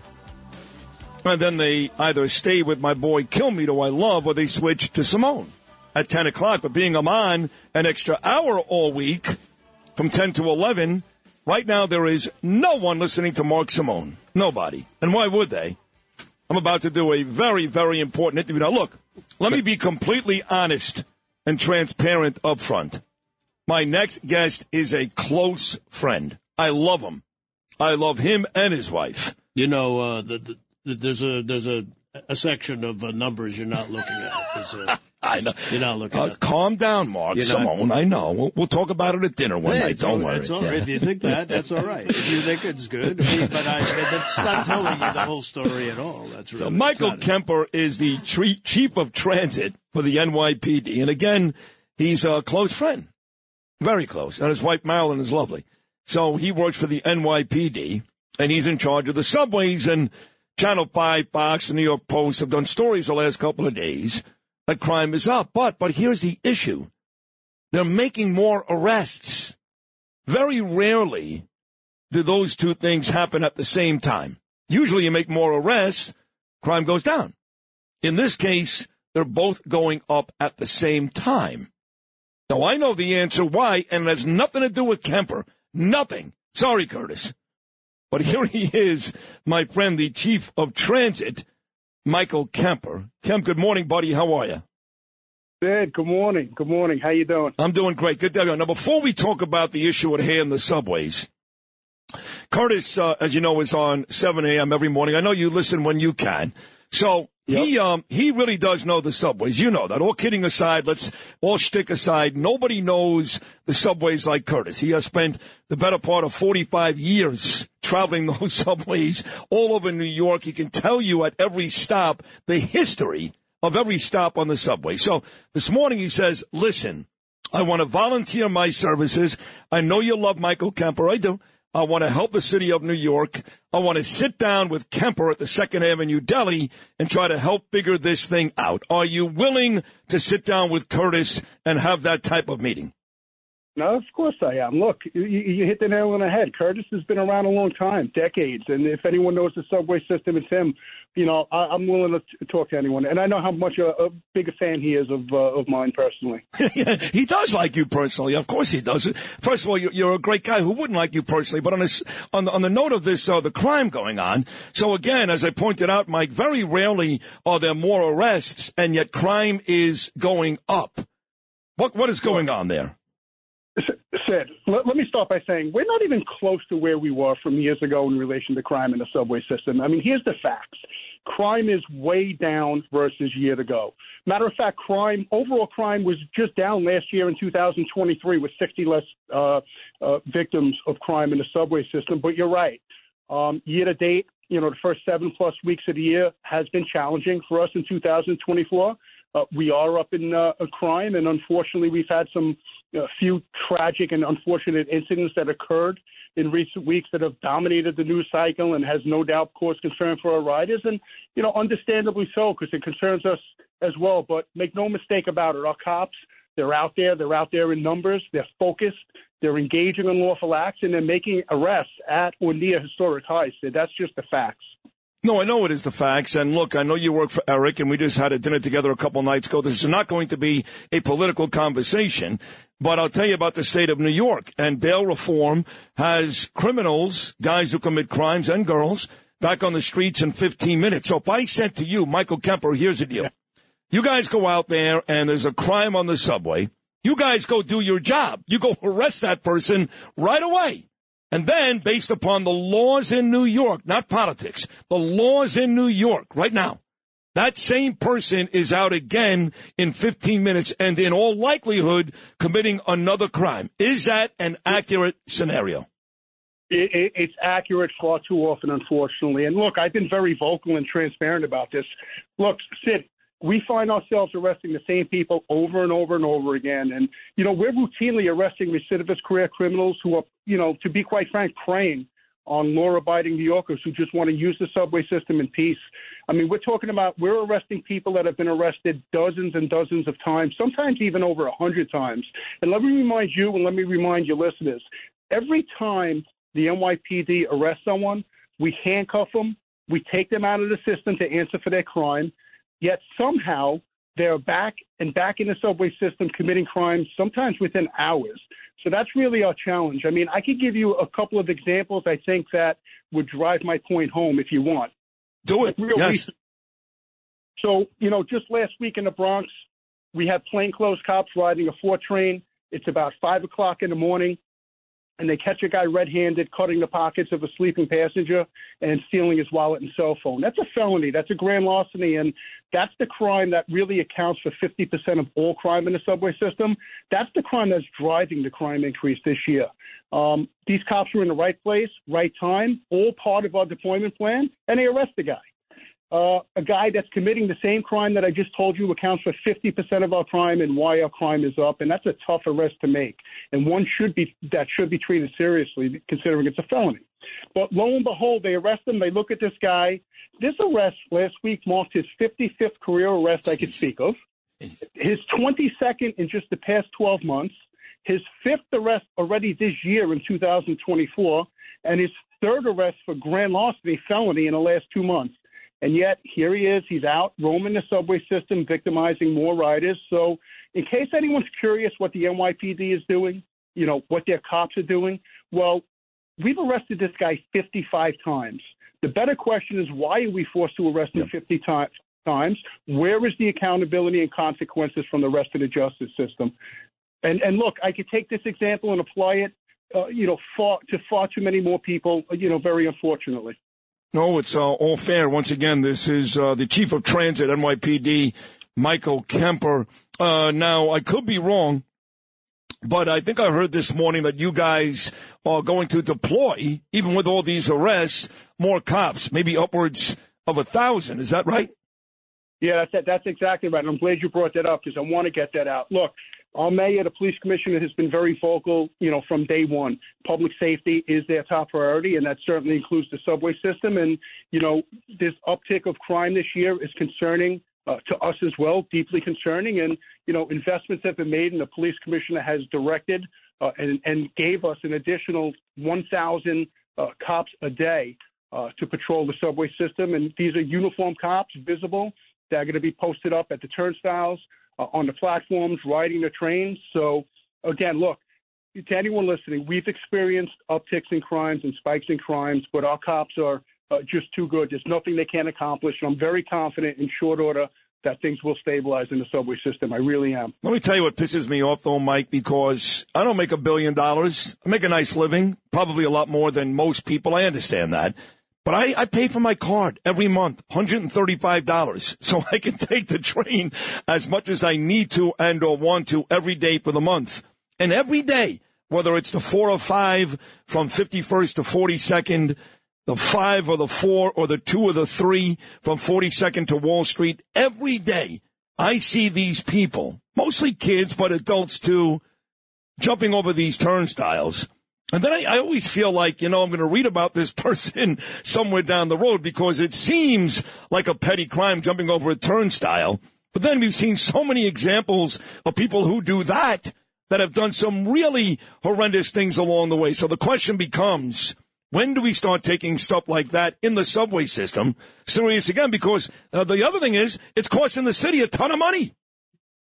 That's a great topic to talk about. And I often talk to people and they tell me, hey, Mike, you know how you have to, bring crime down? You should really focus on fare evasion. And I'm like, oh, wow. I didn't think of that. Thank you very much. Look, we are focused on fare evasion. Tremendous value on our presence at those turnstiles and focusing on fare evasion. Our fare evasion arrests and summonses are at historic highs, right? Tremendous value. And we often catch people fare evading that have plenty of money to pay, people that are wanted on some serious crimes, people in possession of guns. That happens all the time. But I need to remind you and I need to remind your listeners, fare evasion, the charge of fare evasion has changed, the consequences over the last few years. Whereas a few years ago it was treated like a crime and you would be arrested, it's now a civil summons. Yeah. Right? So we arrest someone or we strike that. If we stop someone for fare evasion, that's a civil summons. And they're released within minutes with a summons. And if they don't answer the summons, there's no warrant, issued. So to say that we're not focused on fare evasion is just not true. We've had over 100,000 fare evasion arrests and summonses last year. And looking at this year's numbers in relation to fare evasion, we're up versus last year. And last year was a historic high. So tremendous value, and we're still going to remain focused on that. Two more, Mike. We'll let you run. This is my friend, the Chief of Transit, NYPD, Michael Kemper, one of the toughest guys I know. Good guy, but a tough guy. Mike, I want to ask you about the terrorism threat because you remember not long after October 7th, maybe days after, I was 100% sure that I caught a terrorist at the 28th Street and Park Avenue stop by the 4 train, and you guys ran to the scene. I'm telling you, folks, you got to believe me, within 10 minutes, they ran to the scene to make sure this guy was okay. Now, as it turns out, the guy actually worked for the MTA. He was still a prick, mind you, but he worked for the MTA, and I haven't really seen anything else or heard anything since October 7th in Israel happening here. Are you guys still worried, or maybe that's a bad word, are you guys still prepared for a terrorist attack in the subways in this city? Let me start by saying I wasn't going to bring that up, but since you brought it up, that was awesome. Let me say something. I haven't laughed that hard since, so thanks for bringing that up. Look, of course, listen, this is the New York City subway system, the largest subway system in the nation. It's certainly the target of many. We're well aware of that. We're prepared. We have our own dedicated anti-terrorism unit assigned to the Transit Bureau that reports to me. And on top of that, we have probably the greatest counterterrorism and intelligence bureau in the nation, in the NYPD, led by Deputy Commissioner Weiner. So we're aware of it, and that's an issue that we focus on every single day. Make no mistake about that. So on the way out, Mike, perception sometimes is more important than reality. The reality is millions and millions of people take the subway every day. I do it, and I've never been mugged. I've never been attacked. I've never been touched, spit on, nothing. And I take the trains all day, every day for many years, and I think I represent the overwhelming majority of people. Yet, the perception is the subways are too dangerous. Can't take them. Can't travel. Can't go to the city. The subways are too dangerous. Is that an unfair assessment when you look at the numbers of travelers compared to crime? So let me give you some facts and let me give you some data. The New York City subway system is the largest subway system in the nation. 4+ million people a day use our subway system. That's more daily users than the entire population of Los Angeles. In 2023, we averaged about 6 major index crimes a day in the subway system, serving 4+ million people. And in 2023, subway crime represented less than 2% of all crime in a city. So what do I mean by that? Out of 100 crimes that occur in New York City, less than 2 occurred in the subway system. But to your point and to people's point, perception and fear is real. So we recognize that. Sid, we recognize that. And certainly the incidents that occurred last week, which was unusually busy for us, certainly don't help our cause. So we're aware of it, and that's why we have an increased presence in the subway system. Our cops are out there. They're engaging these unlawful acts head on. Arrests are up. Quality of life summonses are up. All areas of enforcement are up dramatically. Your cops are working. They do such a difficult job. And Sid, I got to be honest with you, they are second to none. They're amazing, amazing people. They remain focused no matter what goes on around them, and they're all out there, trying their best to make the subway system as safe as they can. I know it. No, I know it, Mike, and I think you're doing a great job. I do. And I would like to do that, a little deli meet with me, you, and Curtis on a serious note, because he does have some intelligence to offer to that. But you're doing a great job, and listen, you and I are good friends, so I did make that very clear before the start of this conversation. But I'm glad you had all those numbers and all that data, because sometimes, we get carried away. We just do. And the truth is, it's not nearly as bad as people think. But like you said, you're being honest, there is still work to do. Michael Kemper, as always, great job, buddy. Thank you. Good. Before I hang up, I got to give a shout out. Could I? Yes. All right, so I got my right hand here, my XO, Chief Timmy Scratch, who's an amazing cop. He's an amazing leader, and he helps me every day. His dad, Walter, is a longtime listener, a big fan of yours, and I know Walter Scratch is listening, so shout out to Walter Scratch. My man, Walter, thank you for listening, buddy. God bless you. Any friend of Michael Kemper and Jimmy is a friend of mine. Mike, thank you so much, buddy. Consequences and accountability. That's the name or the takeaway. Consequences and accountability. There needs to be that. Agreed. Thank you, Michael Kemper. Great job, buddy. You're the best. Sid, be well. Thank you. All the love. Michael Kemper, folks, and he's right. And you can't pin that on Kemper. He's saying it. He's saying, I'm arresting these people. What do you want me to do? Consequences and accountability. There's no repercussions. He just told you they've arrested people 55 to 100 times for committing the same crime. How does that fall on the transit chief? That falls on Hochul. That falls on our legislators, our lawmakers, and to a certain extent, Eric. Enough of that. Don't bitch and complain, even Curtis, about subway crime when the same people are doing it over and over and over again. By the way, on the way out, that just goes to show you what a hero Daniel Penny was. Yeah, I know he got indicted by the grand jury because the DA in Manhattan, Alvin Bragg, is a complete and utter jerk-off. But the truth is, Daniel Penny, what he did to Jordan Neely, while unfortunate, had to be done. And Daniel Penny is a hero. Back after this.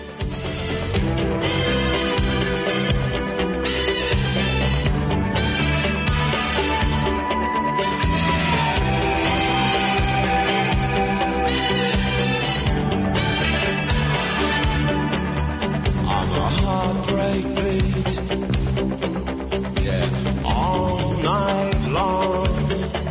And nobody don't dance on the edge of the dark. We've got the radio on, and it feels like love, but it don't mean a lot.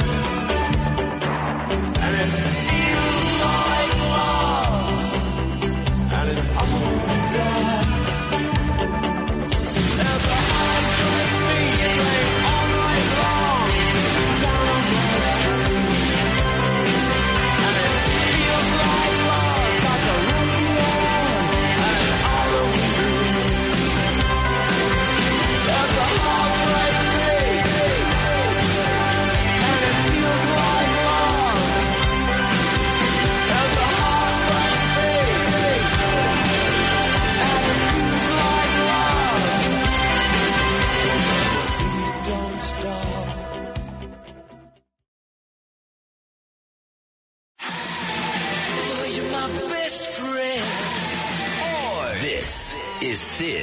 and friends in the morning. For my friends. 77 WABC.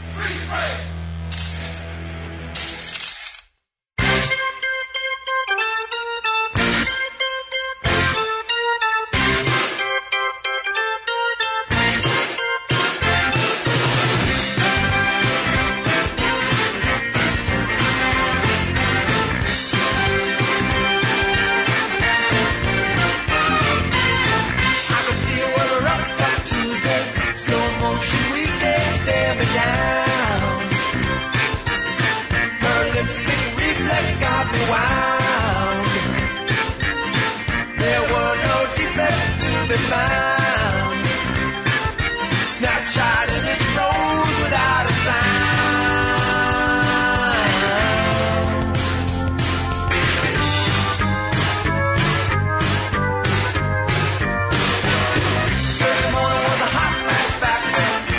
I used to love this song. I used to love the Jay Giles Band. I loved them. Centerfold. This one, of course, is Freeze Frame. I don't think it's Jay Giles' birthday, is it? Yes. Good job. Good call. He's dead too, by the way. Jay Giles is dead? Yeah. No, he's not. Don't say that. Well, you're not thinking of Peter Wolf. You're thinking of Peter Wolf, the singer, probably. Oh. Peter Wolf did you hear that Elton John broke up? Oh, no. Yeah. Bernie Taupin's coming in now, yeah. did I tell you? Oh, so there was no Jay Giles in the band? Yes, he's the guitarist. Oh, okay, got it. The band he founded it, basically. I don't even know if but Peter Wolf's the singer. Peter Wolf, okay, so he's singing. That's the guy right now. Okay, yes. Gotcha. Did you know, another crazy fact, did you know who he was married to? An actress. Peter Wolf was married to the lady that played the wife on the Addams Family. Oh, wow, you are so close. Yeah. No, I don't think so. No, he was married to a very, very young Bo Derek. Oh. Before John Derek. Before the dreadlocks. Yes. Before she did that with her See hair. what I'm saying? Faye Dunaway. Oh. Can you tell me the name of the song that was playing? You don't even... No, I love Faye Dunaway. Okay, sure. She was one of the greatest actresses ever. No. Really? Let me tell you something. You know, we always talk about the biopics. I think that's the right word. Yeah. So I always say that the best one I've ever seen, I swear, biopics, yes. Philip Seymour Hoffman, when he played Truman Capote. Yes. Everybody always goes to, what's his name? He played Ray Charles. Jamie Foxx. Right. But Faye Dunaway, when she played, come on, Mommy Dearest. Oh, yes, the actor yes. Betty is it Betty No, it wasn't Davis? Betty Davis. No. Come on, help me out here. Let me get Was it Joan Crawford? Yeah, I think it's Joan Crawford. Oh, okay, there you go. That was an amazing performance. Well, I appreciate you mentioning Ray and the Rayettes. I kind of, I like a beat behind it. That's all I'm. Let me do Pretty it good, Lou. a little bit. Well, listen how talented I am. I'm actually talking to Lewis, getting involved in a three-man conversation, and texting Alina Habba at the same time. Wow. Who will join us at 8:15 tomorrow morning. The lovely Donald Trump attorney, Alina Habba. Can you tell me the name of the song? Alec, I want Alec to answer this. Yeah. He's too smart. What? What are you talking about? And I love Alec like a son. No, I'm not involved in this conversation. Well, now you are. Now you are. I want Lou out because Lou's too smart. What does that say about me? You're not very smart. Oh. So here it is. Get smart. Bo Derek, he just mentioned in her dreadlocks. Yeah. I guess they're called that. I don't think they're called that. It was braided hair. What dreadlocks? Okay, they weren't called dreadlocks. Only thing I can think of. She's running down the beach. I think Dudley Moore was drunk. Yeah. Odds are he was. Yeah. In the great movie 10 following her, she was gorgeous. Yeah. Oh, what was the song that was playing? Very difficult. Oh, come on, baby. It's just, you're like asking a difficult question to somebody. I don't even know what you started with. Do you even know who Bo Derek? Do you know who Bo Derek is? No. Oh. No, stop. No, come on. You don't remember when you were... Maybe he wasn't even little yet. Maybe he wasn't the born. face. What year was... hey, Noam, look it up for me. What year was the movie 10? He may not have been born yet, in all fairness to Justin. Probably wasn't. The movie 10? Oh, yeah. with Bo Derek, that movie? Yeah. What year was that? Justin never heard of Bo Derek. Was it 1979? That sounds right. Yeah, that... But you never heard of Bo Derek, really? I never heard of her. Her husband, John Derek, also married. Yeah. Have you ever heard of this lady? She was a big star in the Bond movies, Ursula Andress. Yes. He's such a liar. He's such He a is lying. I didn't even finish. I'm like, I can't have two no's in a row. That's not how this No. works. Yeah. You got to sprinkle a yes in there. Right. Smart man. What year was the Bo Derek movie there? I think he's right. It's got to be 79. Yeah. All right, so you ready for the song? Louis, this is a tough one. No, well, This is going to show my true Iron Eagle genius. Hold on, let me give him. He needs a hint, Justin. Maybe. I can't even give him a hint. Well, first of all, it's not a popular song. No, it's not. It's not. It's opera. What do you mean popular song? It's not. I don't think it's opera. Is it Yeah, opera? I would call it. I guess No, it's classical music, is what it is. Classical music, and it's not Mozart, and it's not right. Beethoven. Now you're in the right Now, area. Even if I give Justin the artist, he's not going to get it. No, he wouldn't get it. The artist is Ravel. No.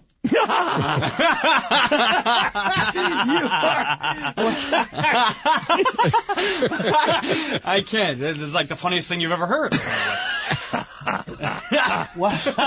Now. Now. You never heard of Ravel's Bolero, I guess. You're not even speaking English. I think that was it, Lou. I'm going to bet my whole house on that was the right answer. Yeah. Oh, I thought I played it here. I don't know. Yeah, play it here. And we'll go out to break, and we'll come back.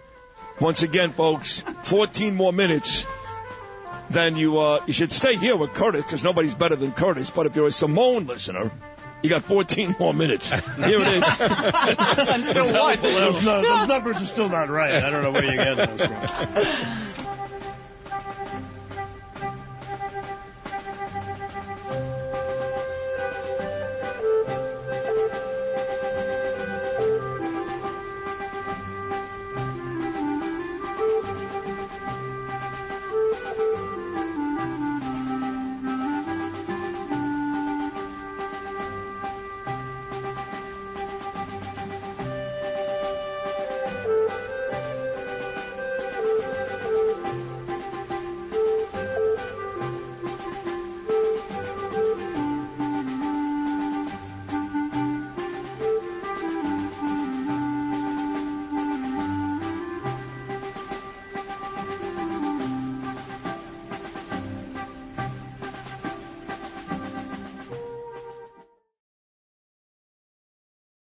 This is Sid and Friends in the Morning. Entertaining and informative. Oh, you're my best friend. 77 WABC.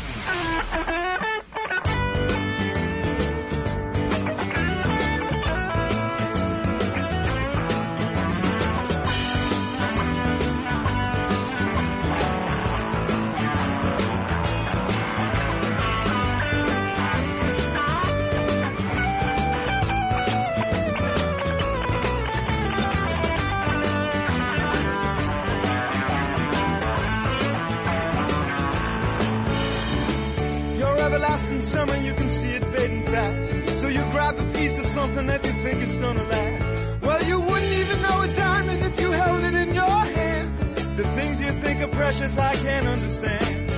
Are you reeling in the years? I like this message from Irene Kapner. She DM'd me on Instagram. I guess she's a big fan of the show. She said, what a show today.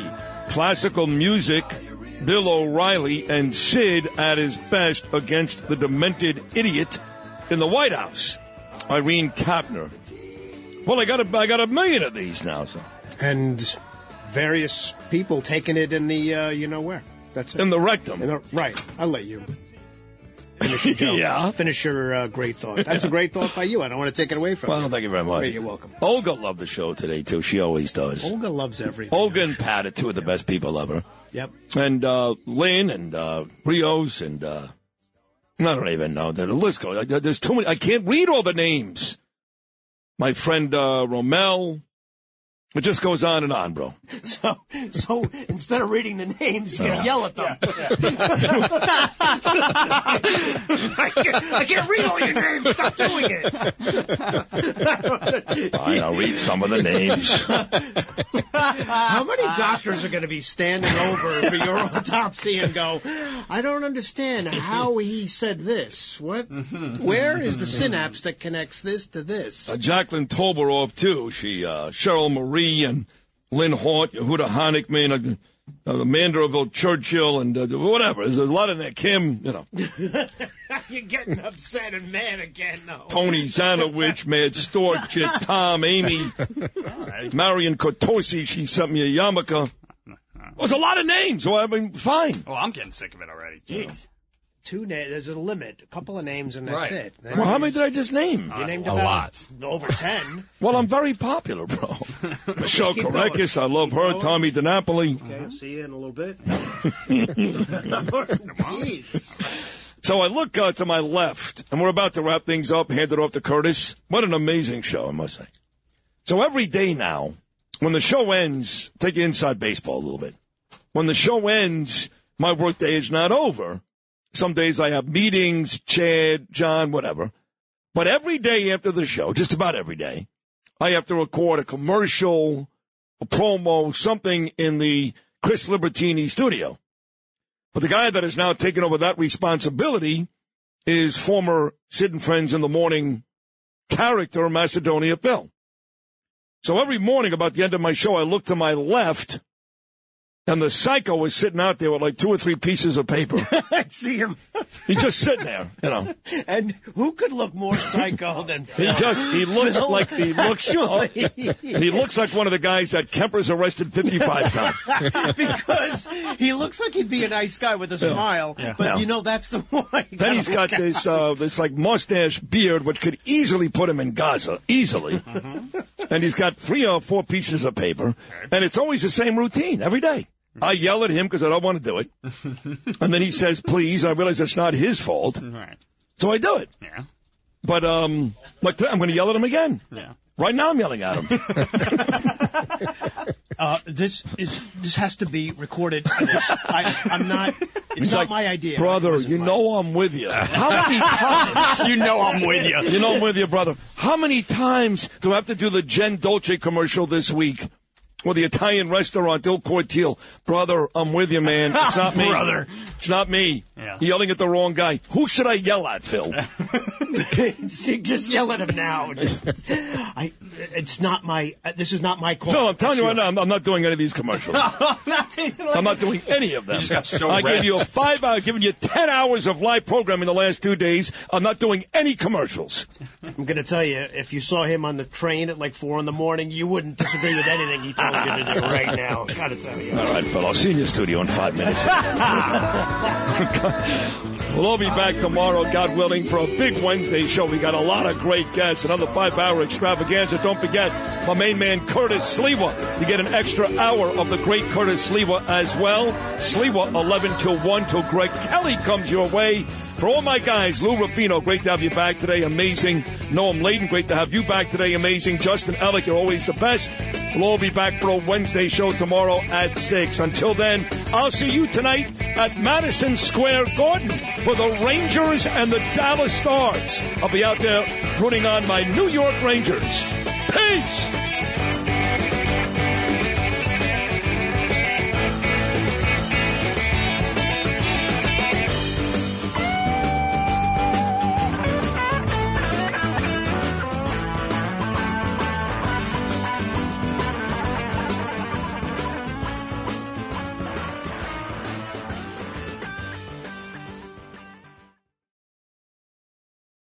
If you had an accident, trust Gabo Law, personal injury and medical malpractice attorneys with decades of experience who will provide the attention you deserve and deliver the best possible results in the shortest amount of time. Gabo Law has recovered millions for their clients, and they will be able to help you. But don't take our word for it. Read their 5-star reviews from former clients on Google, Avo, and Facebook. Call Gabo Law today, 800-560-0214 for a free consultation, or email them at info@gabolaw.com. That's GABO law.com. Gabo Law, where winning is no accident.